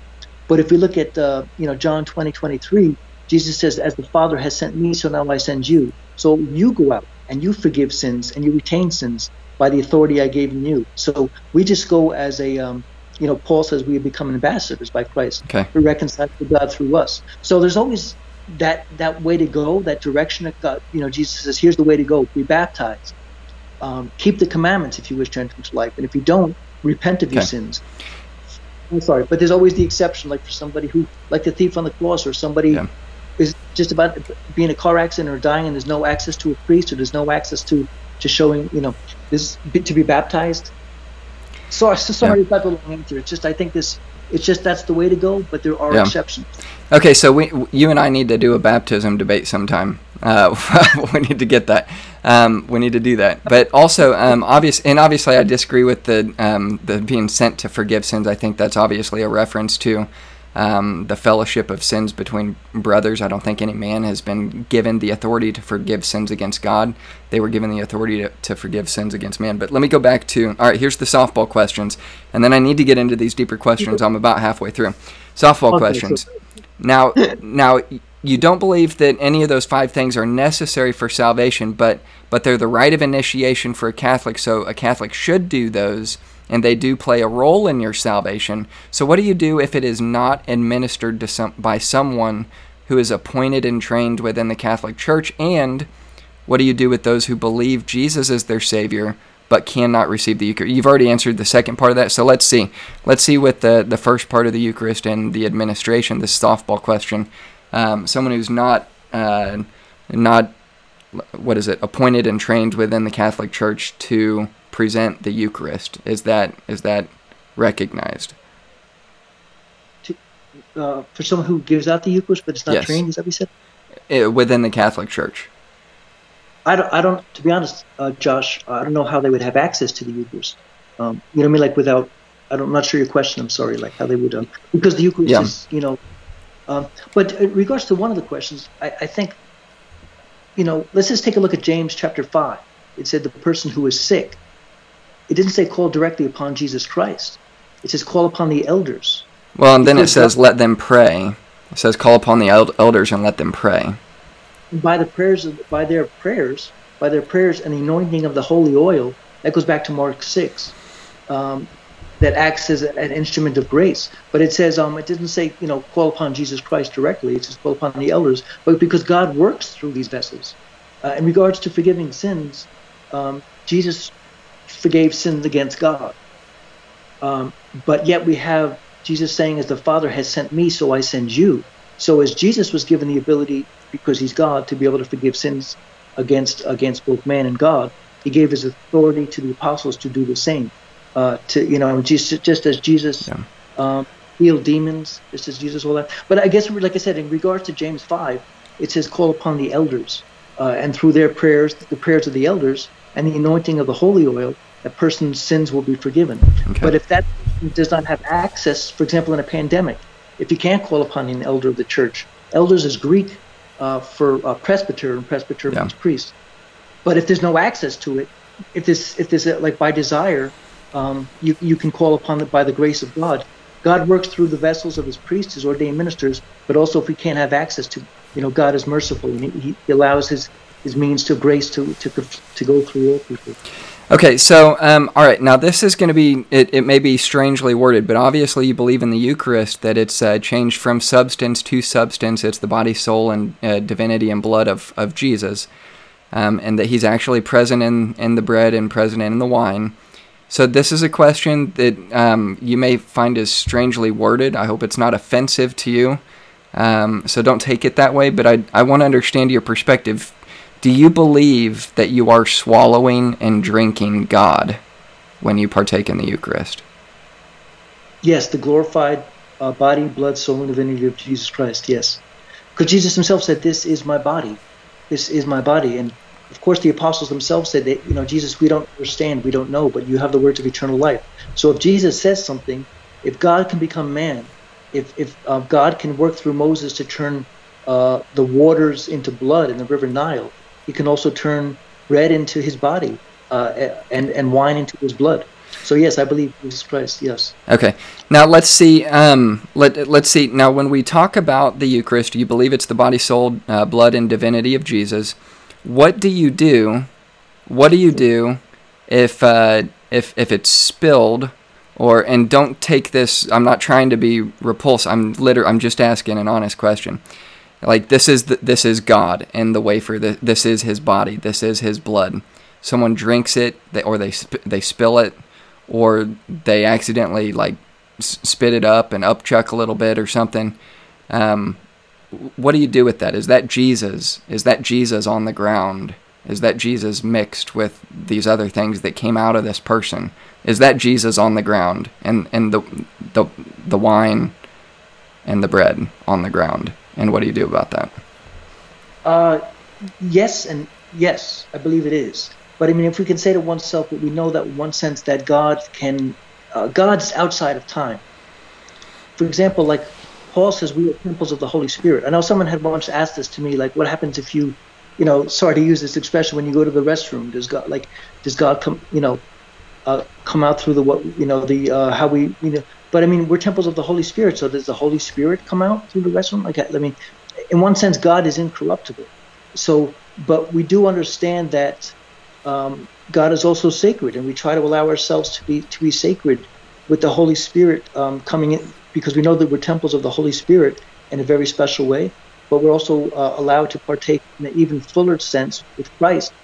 Do we offend Christ within us if we take drugs? If we take excess of alcohol, is that offensive to the God within us? In one sense, yes. In one sense, no. It's because God is within us. But I mean, God is beyond time and flesh. So yes, we believe the answer is yes, that it is God, body, blood, soul, and divinity. And if there is, the church calls, I remember as Eucharistic minister myself, that if someone does accident, like an older person, they go to the nursing home, and sometimes they can't always chew properly. So we take the host and we make sure we dispose of it properly in a very sacred and holy way, because we don't want to defame it. Similar to our bodies, with if we don't want to defame by having a sexual impurity or sexual immorality, because it's not just our bodies; it's the indwelling of the Holy Spirit. Okay. So I don't know No, that's good. I'm glad I got an answer on that, and I got your perspective on it. So, let's see. I've got one more softball question. I want to get into these deeper questions. I might go over on time a little bit if that's all right with you. So let's see. What do you think that Jesus meant? Still a softball question. When he uttered his final words in John 19:30, "It is finished." I believe, and I believe the church also teaches, when Jesus says "it is finished," he was talking about the sacrifice of Passover. Because in one sense, we can't say the atonement is finished. In one sense, because Paul later on, I believe it's in Romans, says we have Jesus Christ has risen for our justification. So it can't be just, so until Jesus rose, in one sense, we were justified. But if we look at the sacrifice, as if the Catholic Church does, the early Church does, John the Baptist Paul, and seeing Jesus as the Passover lamb, the Passover tradition, which Jesus celebrated, I have all my life desired to eat this Passover with you, and there was 4 cups. There was 4 cups. Yep. And Jesus did not take the 4th cup, which many people thought, but that 4th cup he had with the wine was offered to him. And after he received that 4th cup, he says, it is finished. So we believe that Passover sacrifice, which extends from the sacrifice of the Last Supper, where you eat the Passover lamb, to his once and perfect sacrifice on the cross, is that Passover for us is finished in that sense. Okay, so that's good. I think we just did a series on the 4 cups at our church, and specifically related it back to that. But obviously we've got differences on the interpretation side of it. So that would lead me to my first question for the deeper questions. And this has come up in the chats as well, for those of you who are talking in the chats, when it comes to the authority and interpretation of the Scripture. All right, so you said when it comes to the Passover and it comes to the Eucharist, and specifically these passages about the Eucharist that we're talking about, that the church teaches. All right, so now we're talking about church teaching, and obviously there's distinctions between church teaching, dogma, and then I can't think of the third category there, but that's all right. So now this first question is, how many passages or verses has the Catholic Church officially interpreted? I don't know offhand. I'm sorry. I don't know offhand. I don't know if there's in the Catechism itself where I don't know. I'm sorry, Josh. I don't know. You know what? And I can't find an answer to that. I mean, I've asked a bunch of different Catholics, and I've looked it up online. I cannot find an official number like this is. But I've heard the highest number has been 10. The lowest number that I've seen has been 6 passages. And so that would be something to me. That would be, something that is obviously important in a conversation like this, because when we're talking about the interpretation of the Scripture, and you don't have an official interpretation of the Scripture, or an official interpretation of John 6. So in John 6, has John 6, do you know this? You don't know how many, but has John 6 have had an official interpretation for that chapter? I believe it has, in reference to the Catechism, when it talks about Jesus being our new Passover lamb. But that would be a teaching, though, wouldn't it? That wouldn't be an official. That wouldn't be like a dogma, or it wouldn't be like the Pope speaking with right. So. But I mean, I know that, right, exactly, yeah. But like, for example, I guess everyone, there's always like confessions of faith, like the Westminster, right? There's always like a catechismal teaching, right? But I guess when the doctrine or dogma of the bread and wine being the flesh and blood of Christ, that's an official teaching, I believe. It's not just I'm not sure if I'm getting the right answer. And that's just, okay, so it wouldn't be, you would have an official teaching, but not an official interpretation of it. And maybe that's something you just don't know on the interpretation side of it. Like, to me, it just seems contradictory. We've got an official teaching on John 6, but we haven't officially interpreted it. Like, that just seems like, I would think that the official teaching would follow the interpretation. I think they're both there in one sense, teaching and the interpretation. Like, for example, it says that that Jesus, definitely the church teaches, and it gives a dogma that the body and the bread and wine does become the flesh and blood. That's what transubstantiation. But we have some of the early church fathers going back to the elements being transformed. That's where it comes from. Is the power when Jesus says the flesh profits nothing. He's not talking about his own flesh. His flesh profits everything. And the Spirit that gives life, it's the Holy Spirit that gives life to the bread. And the bread after the blessing is the Holy Spirit. It says after the blessing of the bread, it says, this is my body. And that's why Paul says, the bread and wine, when blessed, it's a participation in the body and blood of Christ. So I think the church gives that interpretation of John 6, like understanding that's why this is the blood.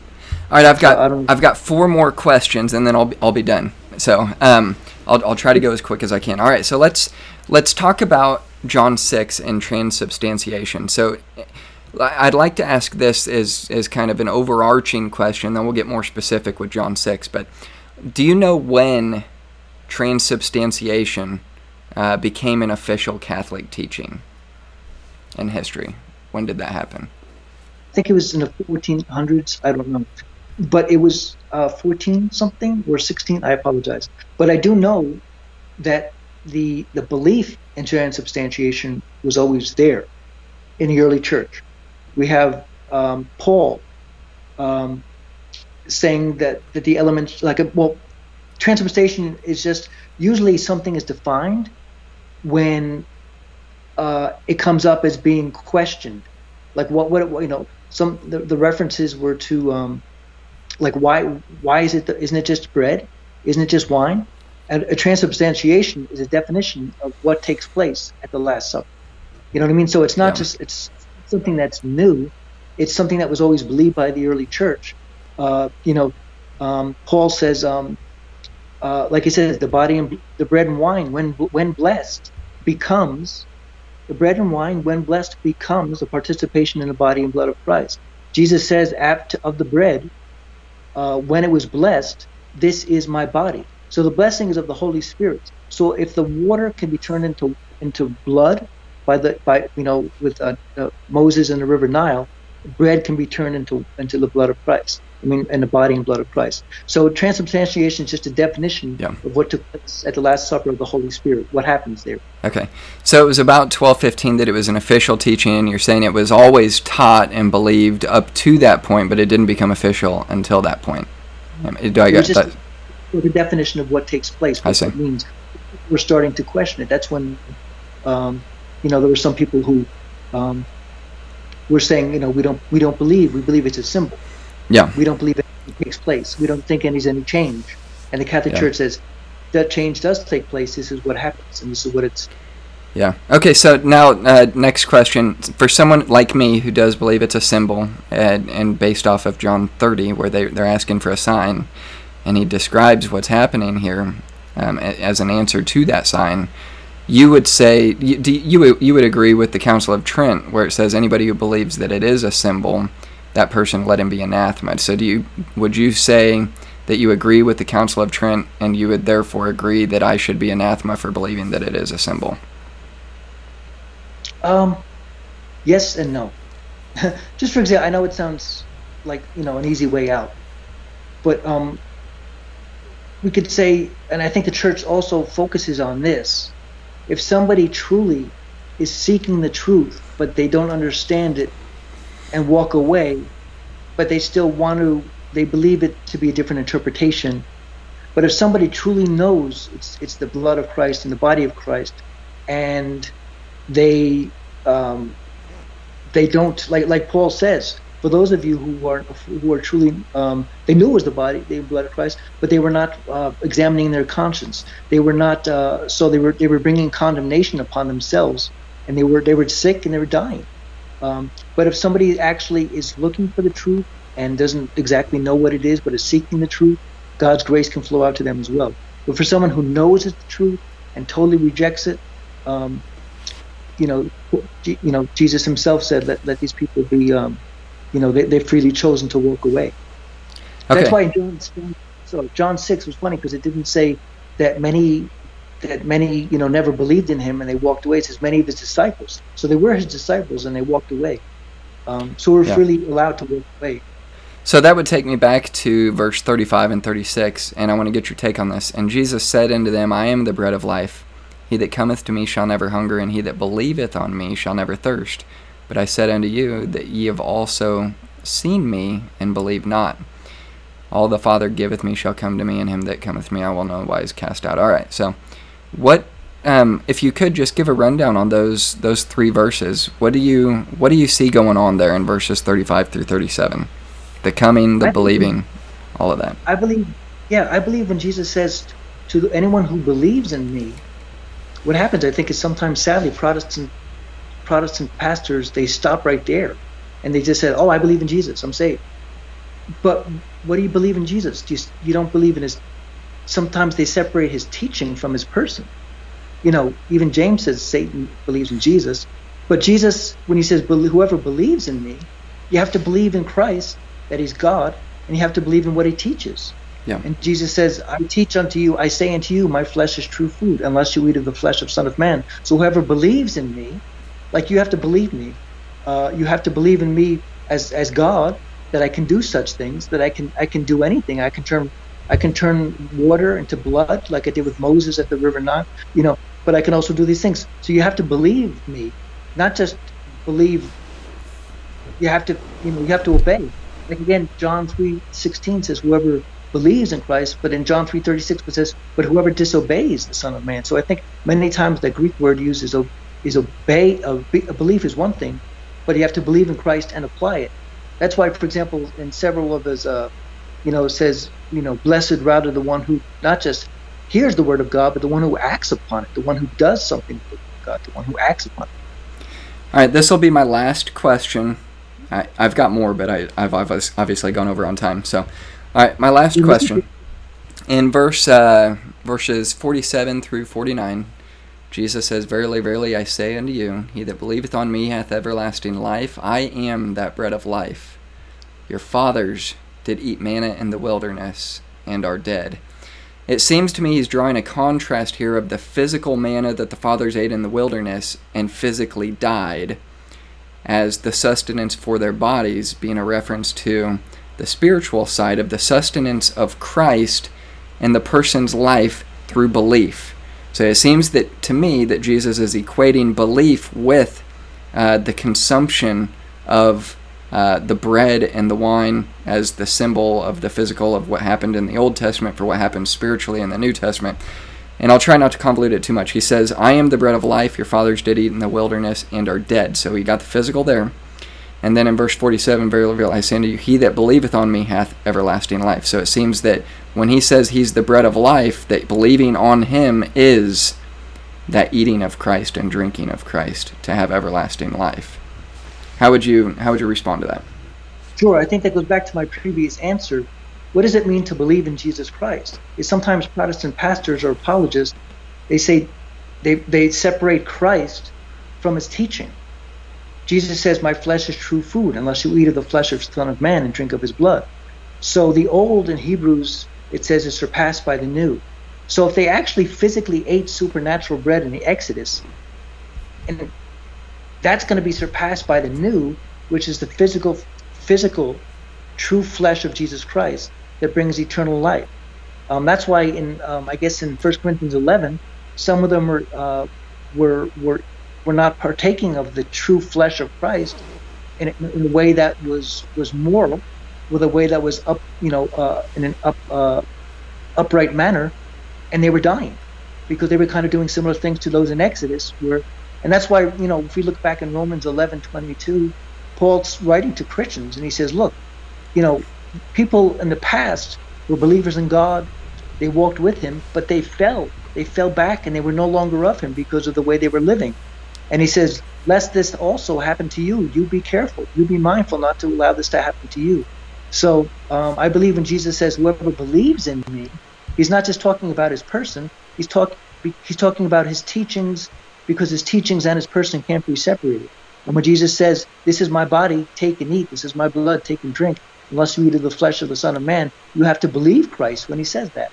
So the belief is not just mere belief in who he is, but what he's.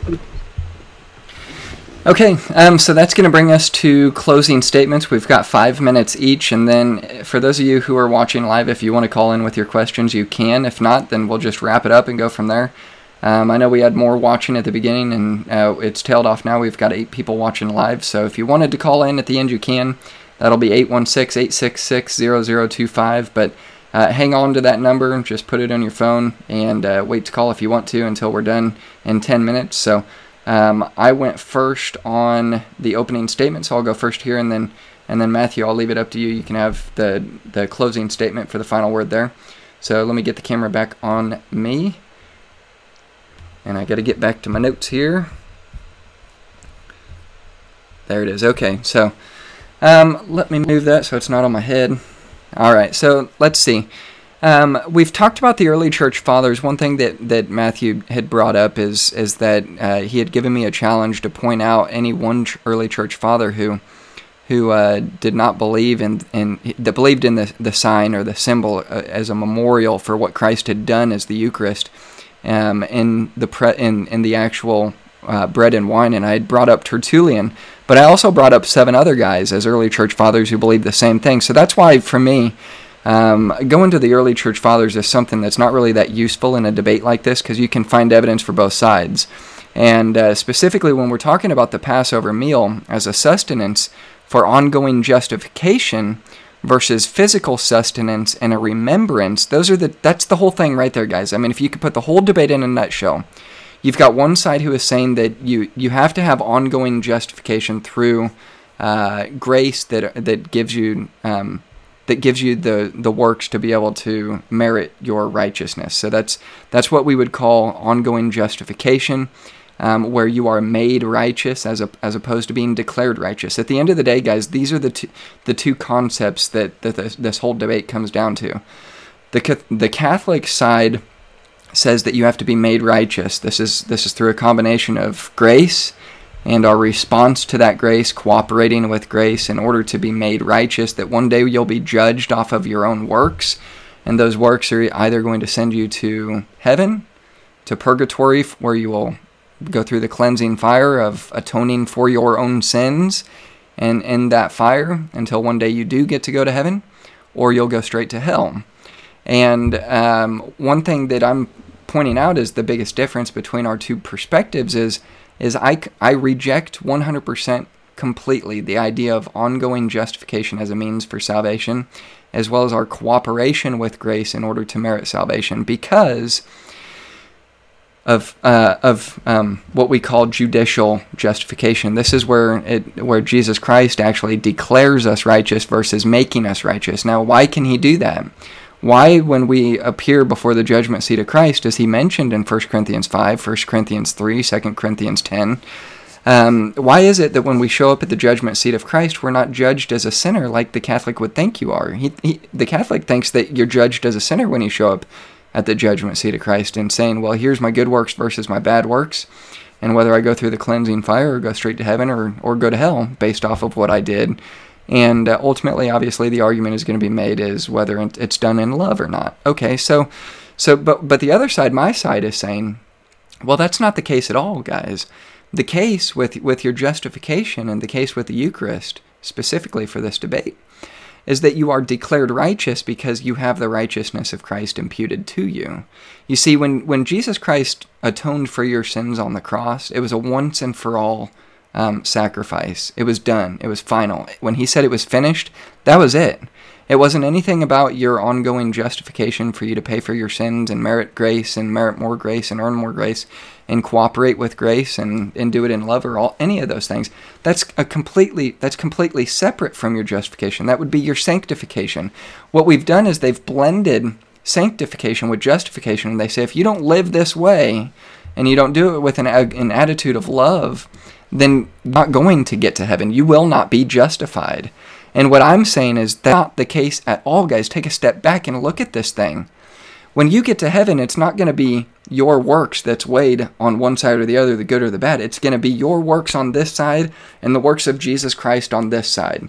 If Jesus Christ's works outweigh your works, guess which one fails?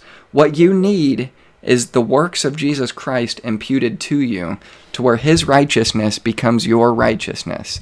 And that's what we were explaining when I'm taking the position of the free grace soteriology. Grace is free. It's not merited. If grace is merited, it's no longer grace, but it's an earned wage. And the Bible says that wages of sin is death. But the gift of God is eternal life, and that you can believe on the Lord Jesus Christ and be saved. And 1 John chapter 5 says that you can know that you have eternal life because you have believed. Because you have believed. And we bring it all the way back to John chapter 6, where we want to discuss whether or not this consumption of the bread and the wine is the literal body and blood of Christ, when he's giving an answer to the sign of the question that these people asked him as to understanding the Passover meal with the manna that came down out of heaven in the Exodus, to receiving Christ and believing on him is to eat and drink his flesh and his blood spiritually. You eat and drink the flesh of Christ is believing on him, and by doing that, you'll have everlasting life. So with that, guys, I'll turn it back to Matthew and give him a chance for his final statements here, and then we'll turn it over to you from the audience and go from there. So whenever you're ready.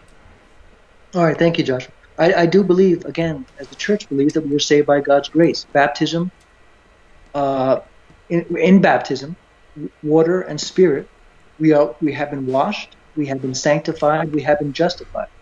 But here we have Paul warning justified, sanctified, baptized believers that if you break the commandments, which is God's law, and persist in immorality and impurity without repenting, you shall not enter the kingdom.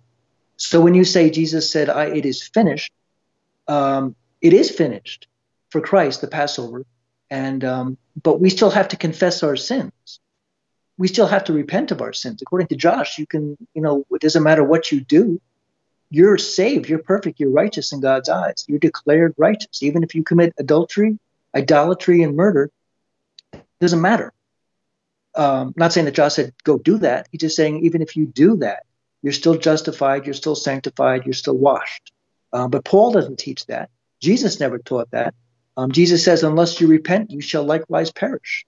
And we have Paul saying, to those of you who do such things, he's writing to believers. He's not writing to non-believers. It's like that would be like writing an employee handbook for people who don't work there. The writing of the letters is for Christians, but who are not walking the walk. But they are Christians. They've been baptized, they've been sanctified, they've been justified through the waters of baptism. And he's warning them, if you do such things, idolatry, fornication, licentiousness, murder, and he gives a whole list. If he says you do such things, he's writing to believers, you shall not enter the kingdom unless you repent, unless you confess your sins. That's why 1 John, when he does say you can know you have eternal life, if you confess your sins, if you keep the commandments, if you love one another. That's why the word John, in John's letters, the word if is used over 7 times. If you do the will of God, if you follow the master, if you do what Jesus teaches. That's why the church teaches to believe in Christ is to believe in everything he teaches and to act upon it. That's why Jesus says, more blessed is the one who not just hears the word of God, but the one who does the will of God. That's why Matthew 7:21, not everyone who cries, Lord, Lord, shall enter the kingdom, but only those who do the will of the Father. And again, Jesus Christ, Matthew 16:27, the Son of Man shall give to everyone according to one's works. Matthew 25, we're going to be judged by our works. If we don't show mercy, Jesus says, if those do not show mercy, if we haven't forgive others, neither will we be forgiven. So it doesn't say it doesn't matter. You're already forgiven. You're already justified. You already declared righteous. Jesus never said that. He says, if you don't forgive, neither you will be forgiven. And so we're saved by God's grace. It was his blood alone that opened up the gates of heaven. But faith alone doesn't get in there because, again, James says it's by works and not by faith alone. Can someone's faith save them if they don't show mercy? And James says no. And that's why Paul says we're justified not by works of the law, circumcision.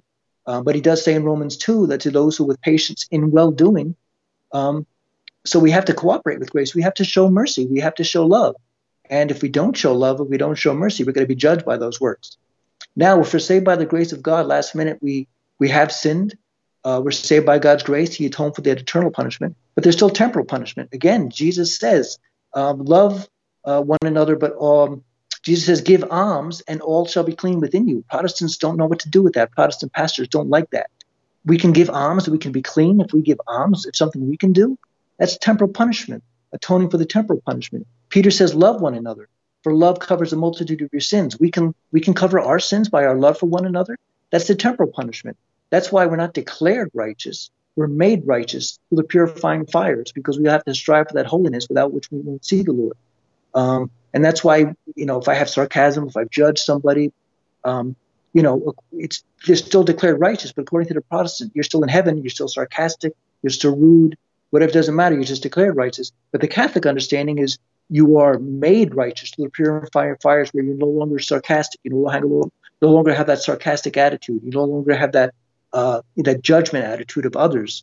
You are made clean. You are made pure by the cleansing blood of Christ and the purifying fire, which is Jesus Christ himself.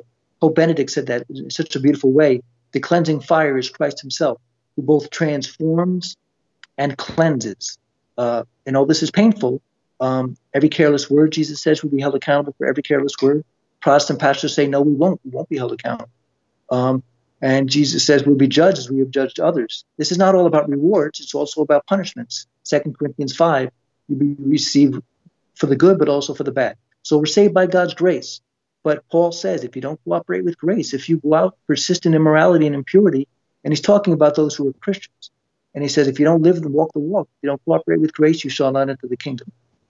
If we go by Scripture alone, again, Josh himself said that we're fallible. The Scripture alone is infallible. So when Josh says to you, it's just a symbol, why should we believe Josh?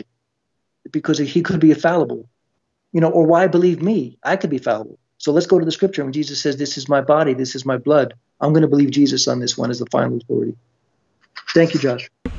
Awesome. Thanks for participating in this debate. It's been good, man.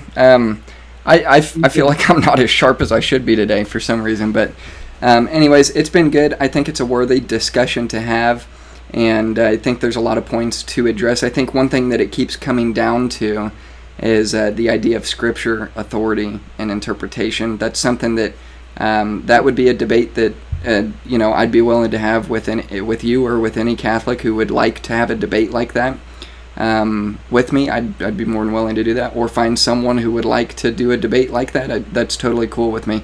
The same with baptism. I think baptism is a huge point in this conversation, and although you've said that you don't need to have the works of any of these things to go to heaven, it seems like it's continually brought up that for those who have been baptized, that's the first step of an initiation into the grace and communion with God. So I'd see those two ideas there. Yeah, just do the exceptions. Do the exceptions. Like right. For example, like babies who are not, like Jesus says, unless you were baptized. But I mean, if there's a chance where someone, like the pandemic, if someone comes to happen upon reading the Scriptures and it says unless you believe and are baptized, but they don't have access to someone to be able to baptize them. They can have that baptism of desire if there's a pandemic, if there's something. But God's grace is outside of time. So even like I said with the Good Samaritan, who was justified by his works, he was a non-believer, but he was moved by the grace of God to do such things. And he cooperated with that grace. And he's going to be judged by his works. I was hungry and you gave me food. And of course, the Good Samaritan didn't get into heaven on his own. Christ opened up the gates of heaven. But the Good Samaritan was allowed to get into heaven because he showed an act of mercy. And Jesus says, if you did that work of mercy to others, you did it to me. Come inherit the kingdom which I have purchased for you. But thank you for your time. Yeah, definitely. Yeah. We have, I don't know if anybody has questions. Yeah, I don't see many questions coming in. I know we've got pretty much there's some questions that have come in. I want to put these up, and I'll do my best to answer them as well as give you a chance. But if you guys want to call in, you can call in as well, and I'll give that the priority. But if we don't get any calls, we'll just take a few of these and then go from there. So that number is 816-866-0025. John Nansen says, let me see. Well, it's kind of a question. It's kind of a statement. He says, I have one question. Why is this teaching so difficult for you? He is God. His words are his words ... are. So, and obviously I've seen a lot of the comments coming down to, for John, things like the sacraments are the world of Jesus Christ. It's because I'm wrong. The flesh is real food. My body is real drink. What do you say about this, Josh? And obviously I think what it comes down to is how we're interpreting this passage. I think that for me it starts specifically when we're dealing with the manna from heaven. For John, I'm trying to answer your question. The teaching isn't difficult for me. If the Bible made it explicitly clear that what the Catholic Church teaches is correct, I would believe it. But I believe that the Scripture teaches contrary to what the Catholic Church teaches here. So I'm in contradiction to what the Catholic Church teaches, not because the teaching is difficult, but because the Scripture doesn't support the teaching. And the reason why I say that is, like I said in my opening statement, well, rather the rebuttal period, is that it starts in verse 30. They're asking him to show them or explain the sign for them to believe and have eternal life in verse 30. And Jesus' response is this whole pericope about the Lord's Supper, the Eucharist, if you want to call it that. And the explanation is related back to what happened in the Exodus and the manna that came down from heaven and them eating and having physical sustenance. And then him contrasting that with the words being the life that you have in believing in Jesus and having life through that belief. Because he says, these words are spirit, and they are life. The flesh profiteth nothing. So he's literally comparing the physical to the spiritual, and he's saying, if you can see what happened to them in the wilderness, you can see what happens to us in the New Testament in receiving Christ through believing on him. That is eating his flesh. That is drinking his blood.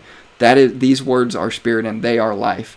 If you believe on me, you have life and life everlasting. So, but that would come into the other side of the argument, guys, when it comes to the authority side is, I mean, you want me to take what the Catholic Church says and say, well, if Josh says that we're all fallible, why should we just believe Josh if he's fallible? Well, the same goes for you guys. The Catholic Church has not given you an official number on what they've officially interpreted on these passages.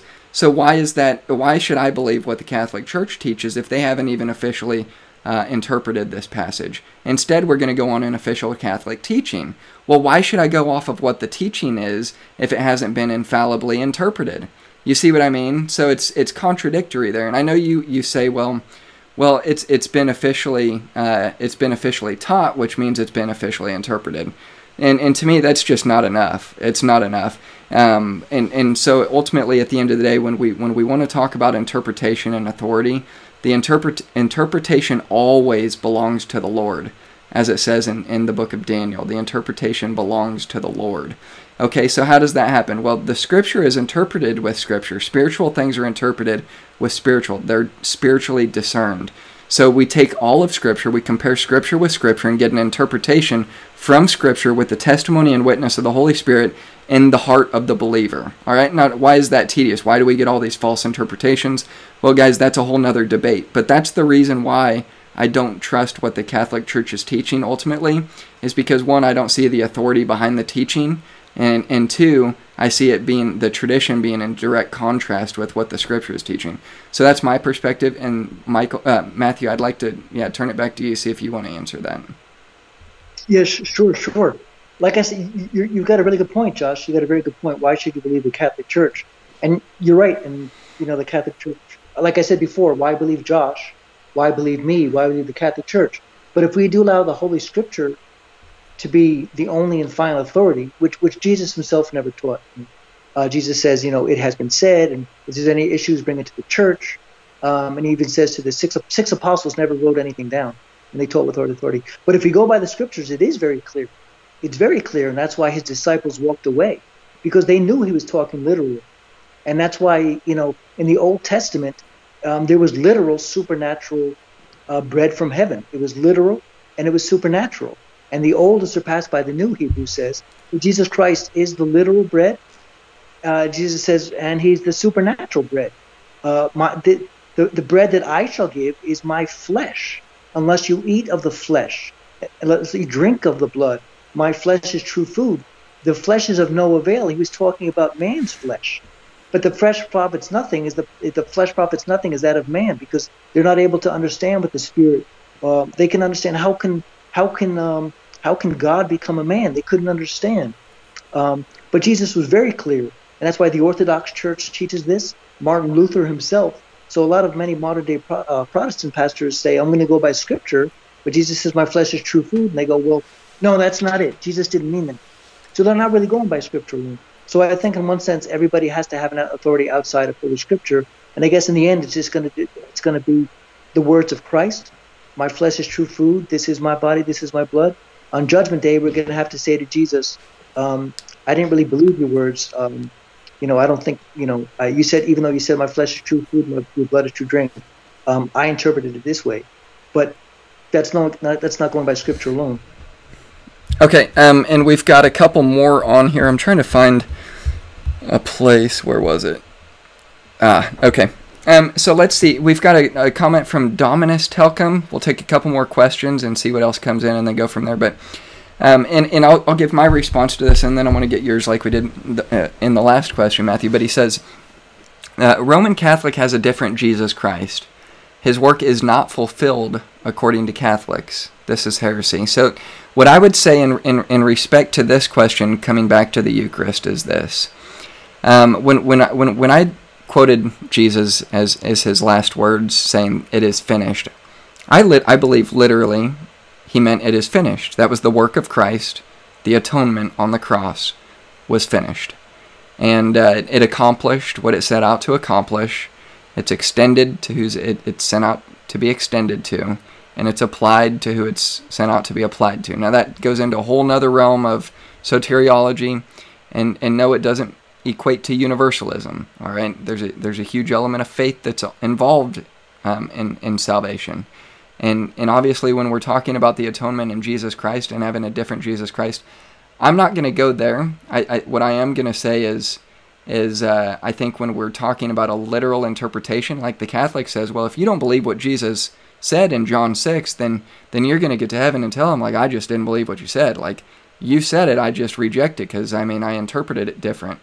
And that's my answer on that. But what I would say is, I don't understand why a Catholic, and Matthew, maybe you can give an answer to this, but when we're talking about a literal interpretation, like you interpret John 6, and you see the context of it, where he's literally he's giving an answer to a sign that they were looking for to believe on him for eternal life, and he gives them this whole passage as an example for that. Why don't you take it literally when he says he is the door, or he's the way, or he is a vine, or he is light?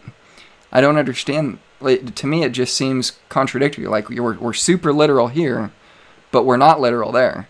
And maybe you can address Dominus' point here, because I think that's something that a Catholic should be able. Sure. You probably get stuff like that a lot. So. Yeah, no, I definitely think you brought up a great point, Josh, that you're right. The work of Jesus Christ. Well, again, in Romans, Paul says he has been raised for our justification. He has been raised. So the resurrection of Jesus Christ had to complete the crucifixion for our justification. So, right. But in terms of it is finished, we do know that even there's many Protestant scholars themselves that say Jesus says it is finished was talking in reference to the Passover of the fourth cup. Even many Protestants say this. But as far as a different heresy, Jesus' work is complete, absolutely, in one sense, that yes. But does that mean that everybody is saved? Is just because Jesus, there's nothing we can do. Jesus did it all. So that means the whole world is saved, right? Jesus is the Savior of the world, John 4:14. But in that sense, the person, I'm not sure who gave that question, would say, oh, no, but you have to also have faith. So that means there's something we have to do. So apparently it's not sufficient enough for Christ to have done. We have to do something. We have to have faith. So I definitely believe that that Jesus Christ is the Savior of the world. Is by His grace, His blood, and His resurrection that justified us, that it took on the eternal punishment. But I also believe we have to do what Christ teaches. That's why Paul warns Christians: if you break the commandments, if you sin deliberately, the sacrifice for sins no longer remains for you. We have to repent of our sins when we fall. We have to confess our sins. And I think that's what we have to, that's just my response to that. So, no, that's good. But I thought you brought up a great point too. You're right. It's not universalism that Jesus. I think that the blood of Christ absolutely opened up the gates of heaven. But can anybody get in? I mean, His work is perfect. It's up there. He opened up the gates of heaven. But how do you get in? It has to have faith working through love. Galatians 5. But but you're right. It's not universalism that I think that it's that, there's nothing to be done by anybody. Yeah. So there are two things that I would come back on with what you had mentioned there. One is, how do you get in to heaven? Okay. Ephesians chapter 1 tells you how you get in. You get in by being in Christ. And it says, it says that He's predestined those who are in Christ to be conformed to the image of Christ. All right, so a lot of people, including Catholicism, and maybe this is something where we could touch on this for a minute or not. That's totally fine, however you want to do it. But when it comes to predestination, we see from a free grace soteriology that those who go to heaven are those who are in Christ. And it's not based off of a work by having faith, because we don't believe faith is a work. We believe that faith is the instrument by which God has chosen for us to use in order to either believe the gospel or to reject the gospel. That's literally trusting the work of Christ is faith. And Galatians 2:16 says, knowing that a man is not justified by the works of the law, but by faith, but by the faith of Jesus Christ, even we have believed in Jesus Christ, that we might be justified by the faith of Jesus, by the faith of Christ, and not by the works of the law. For by the works of the law shall no flesh be justified. And obviously, right before that, he talks about has your justification started by faith, and yet it's to be completed by works? God forbid. And it seems to me that the Catholic Church is teaching it is initiated by faith through baptism, but it is completed by works. And these works would be necessary for those who have heard, and obviously you don't have the one-offs of what you had given an explanation for earlier. But to me, that would be an explanation. We don't believe faith is a work. It's literally the faith of Christ that saves us, but our faith has to be put in Christ, and when we are in Christ, our destination is set. The destination is set for anyone who is in Christ to go to heaven, and that's kind of a start for that side of the conversation, but maybe you could respond there, and I think we'll just do one more question. That's fine. I think in one sense it depends on who is in Christ. Jesus himself says to those who persevere to the end. So you could say, I'm in Christ right now, but we don't know what's going to happen tomorrow. Paul says whoever sins deliberately, and he's writing to Christians, whoever sins deliberately, the sacrifice for sins no longer remains for you. So like if I get caught up in adultery, I know it's wrong, and I do it anyway, I don't repent, I don't have time to repent, Paul says the sacrifice for sins no longer remains for you. So, we do have, in terms of, Paul's warning believers. He goes, if you do such things, he gives a whole list, and he says, if you do such things, you shall not enter the kingdom. And he's not writing to non-believers, he's writing to believers. So who is in Christ? In one sense, Jesus sums it up very, very, very well. The world shall know that you belong to me if you love one another. John in his letter says the word if over 7 times. If you love one another, if you keep the commandments. Jesus himself says we must keep the commandments if we wish to enter into life. If I go out and I commit murder, and I'm a Christian, I believe in Jesus Christ, his atoning death on the cross and his resurrection. But if I go out and I commit murder and I don't confess that sin, I don't repent of that sin, I'm no longer in Christ. So and that's why Paul and I just believe that we have to cooperate with grace. We have to persevere to the end, and that's why Jesus will judge us by our works. If he says, if you did not show mercy, if you did not forgive others, neither will you be forgiven. He's talking to believers, so he's just warning them. So, but we can't do such things apart from Christ, who is goodness itself. But we have to allow ourselves to be transformed and put on the new person each day. You have to take up your cross each day. You have to do the will of God in order to be in Christ. You have to cooperate and do the will. That's why Matthew 7, not everyone who cries, Lord, Lord, but only those who do the will of the Father. And that is to those who truly love and allow God to transform them, to forgive, and to show mercy. I'm sorry, I don't know, is there one more question? I don't see any other questions, but I'll respond to that and then give you a chance to have a final response, because I think that's a good substance, some of the things that you bring up now, but what you're piggybacking off of what was brought up earlier. And some of those, you just don't get a chance to respond to everything in a debate like you want to, but there's 2 things that I would address that you just brought up. One is the idea of persevering to the end, and the other is the idea that you can... when you fall from grace, that the sacrifice of Christ is no longer effective or efficient for you. Maybe that wording is kind of a paraphrase of what you said, but those 2 points there. One, the first point of persevering to the end. Now, the free grace soteriology would be this. Obviously, that means I'm a dispensationalist. I believe that when you see that phrase, persevering to the end, it's not a reference to your spiritual, everlasting salvation of going to heaven or hell. What that's a reference to is this is where it affects our end times theology, because you're probably all-mill. Is that correct? Well, I'm sorry, what's the term? All-millennial.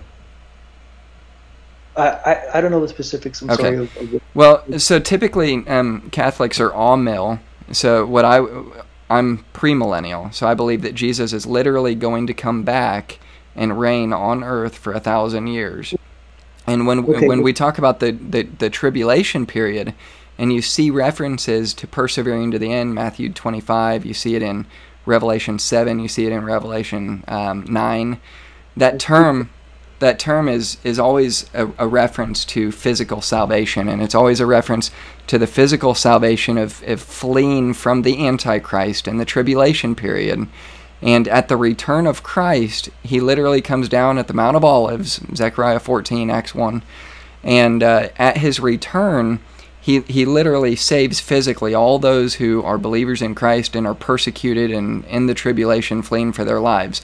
Their lives are saved. So that would be the perseverance of the saints to the end. That would be the end of the age. That would be the end of everything as you know it until the return of Christ, which starts the millennial reign of Christ. So that would be the first response on persevering. It's not a reference to you have to keep your salvation in order to attain eternal life. So that would be one problem that we have there. But the second is, you had brought up in Hebrews that there's no more sacrifice for sin when you've openly rejected, when you've rejected somehow your works have rejected Christ and all of this. But what I would point out is you've got what's called the great warning passages in Hebrews. It would be Hebrews 4, Hebrews 6, Hebrews 10. And one thing that I would point out is that passage that you're bringing up is showing that sacrifice of Christ is a once and for all sacrifice. It will not be presented again. It's been presented once. It's final. That's it. Your sins are perfectly under the blood of Christ and covered by the blood of Christ. And there's nothing, you can never lose your salvation. If you're in Christ, that's it. Your destination is 100% set. That sacrifice cannot be repeated anymore. That's why there is no more sacrifice for sins, because it's a once and for all sacrifice. But if you take that position that you take, and in interpreting that passage the way you do, you have a serious problem, and I'd like to get your take on this in Hebrews 6, where it says, for it is impossible for those who are once enlightened and have tasted of the heavenly gift, and were made partakers of the Holy Ghost, and have tasted the good word of God, the powers of the world to come, if they shall fall away, to renew them again unto repentance, seeing they crucified in themselves the Son of God afresh, and put him to an open shame.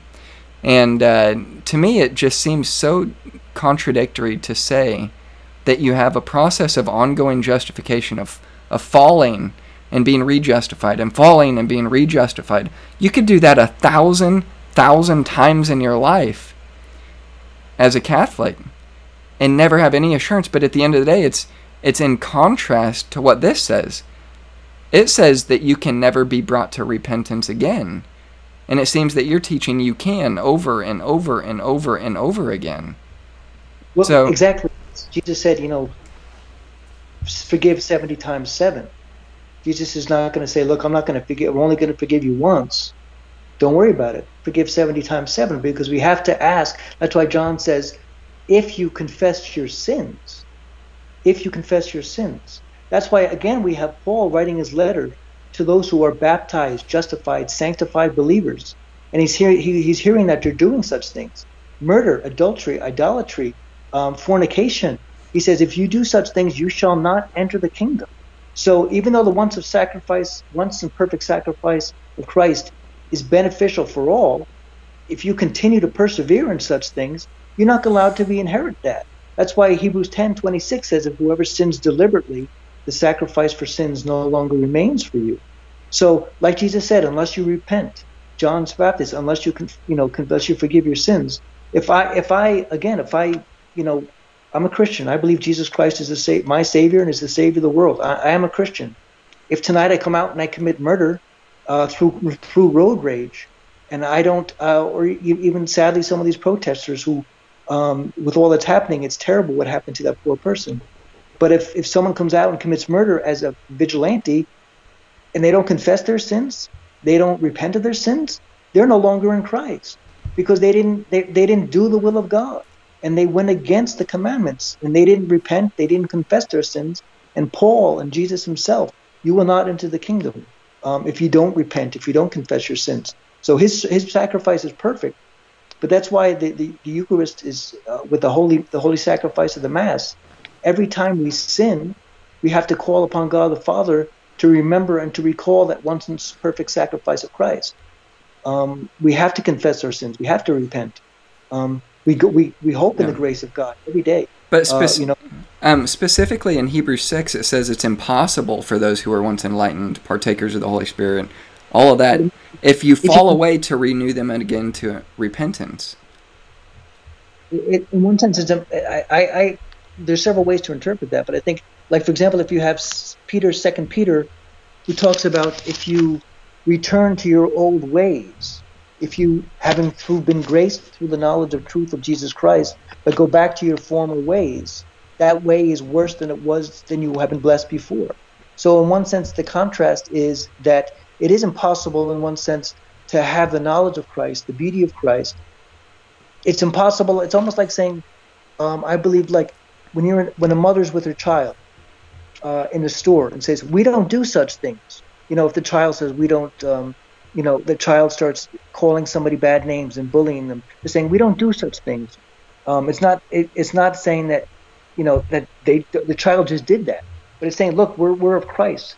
One says we shouldn't do such things. That's not what we are. Well, it doesn't say that we will never do those things.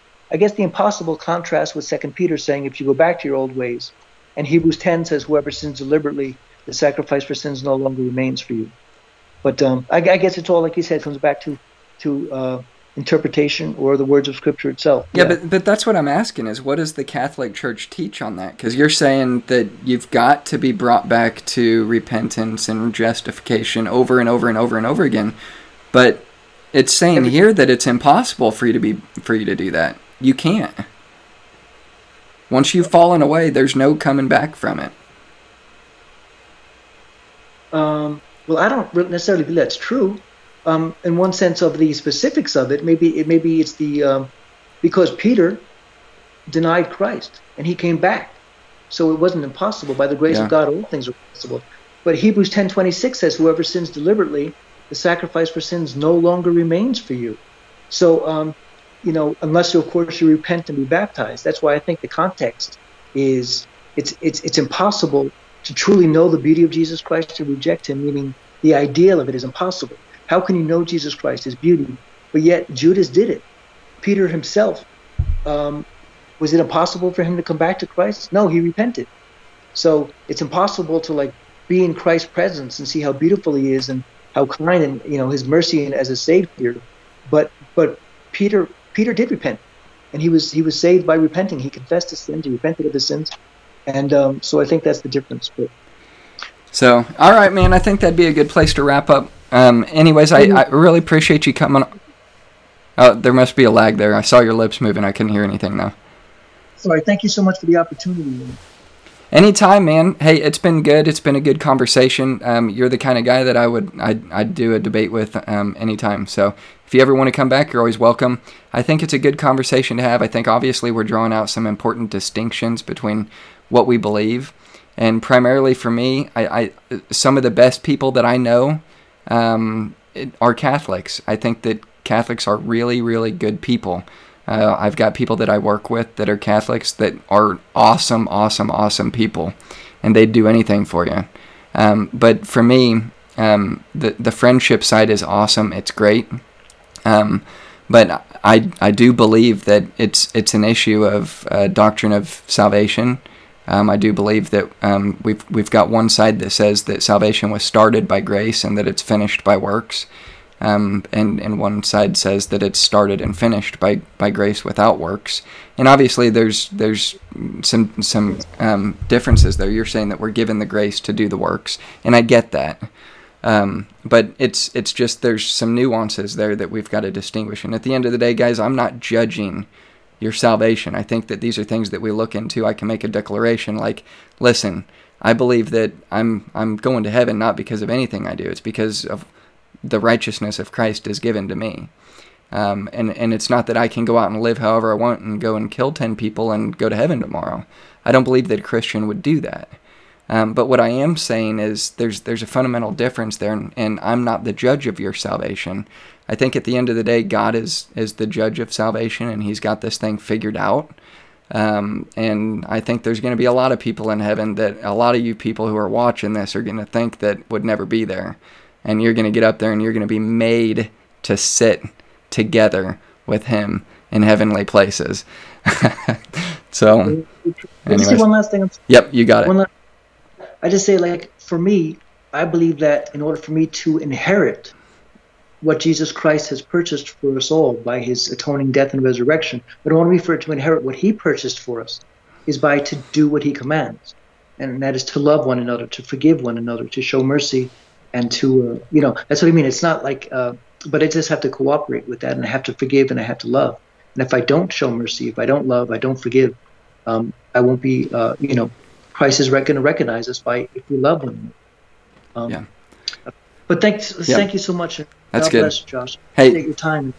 Thanks. You too, Matthew, and God bless. We'll see you back here hopefully soon and follow up from there. So anyways, guys, thanks for tuning in. I'm going to cut to the closing scene here, and let me get that volume turned down so you can actually hear what I have to say, and then we'll go from there. So let's see. What do we got coming up? It is going to be June 7th, a total inability debate between myself and Dr. Stephen Boyce, and he's a Calvinist.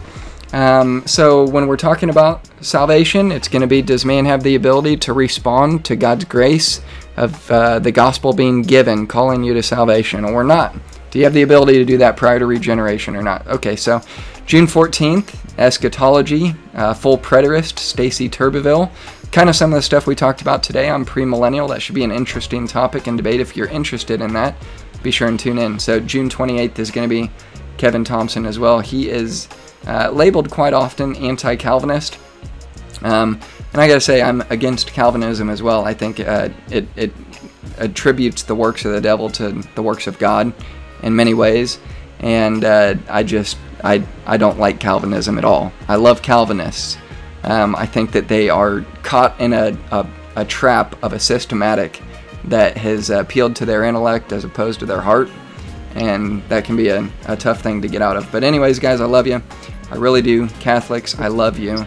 I love you. Don't hate what I'm saying. I love you guys. No. All right. We just got some fundamental differences on what we believe as it's related to salvation, and I'm more than happy to talk about it with you guys. So anyways, I wish you the best. God bless, and we'll catch up with you soon. So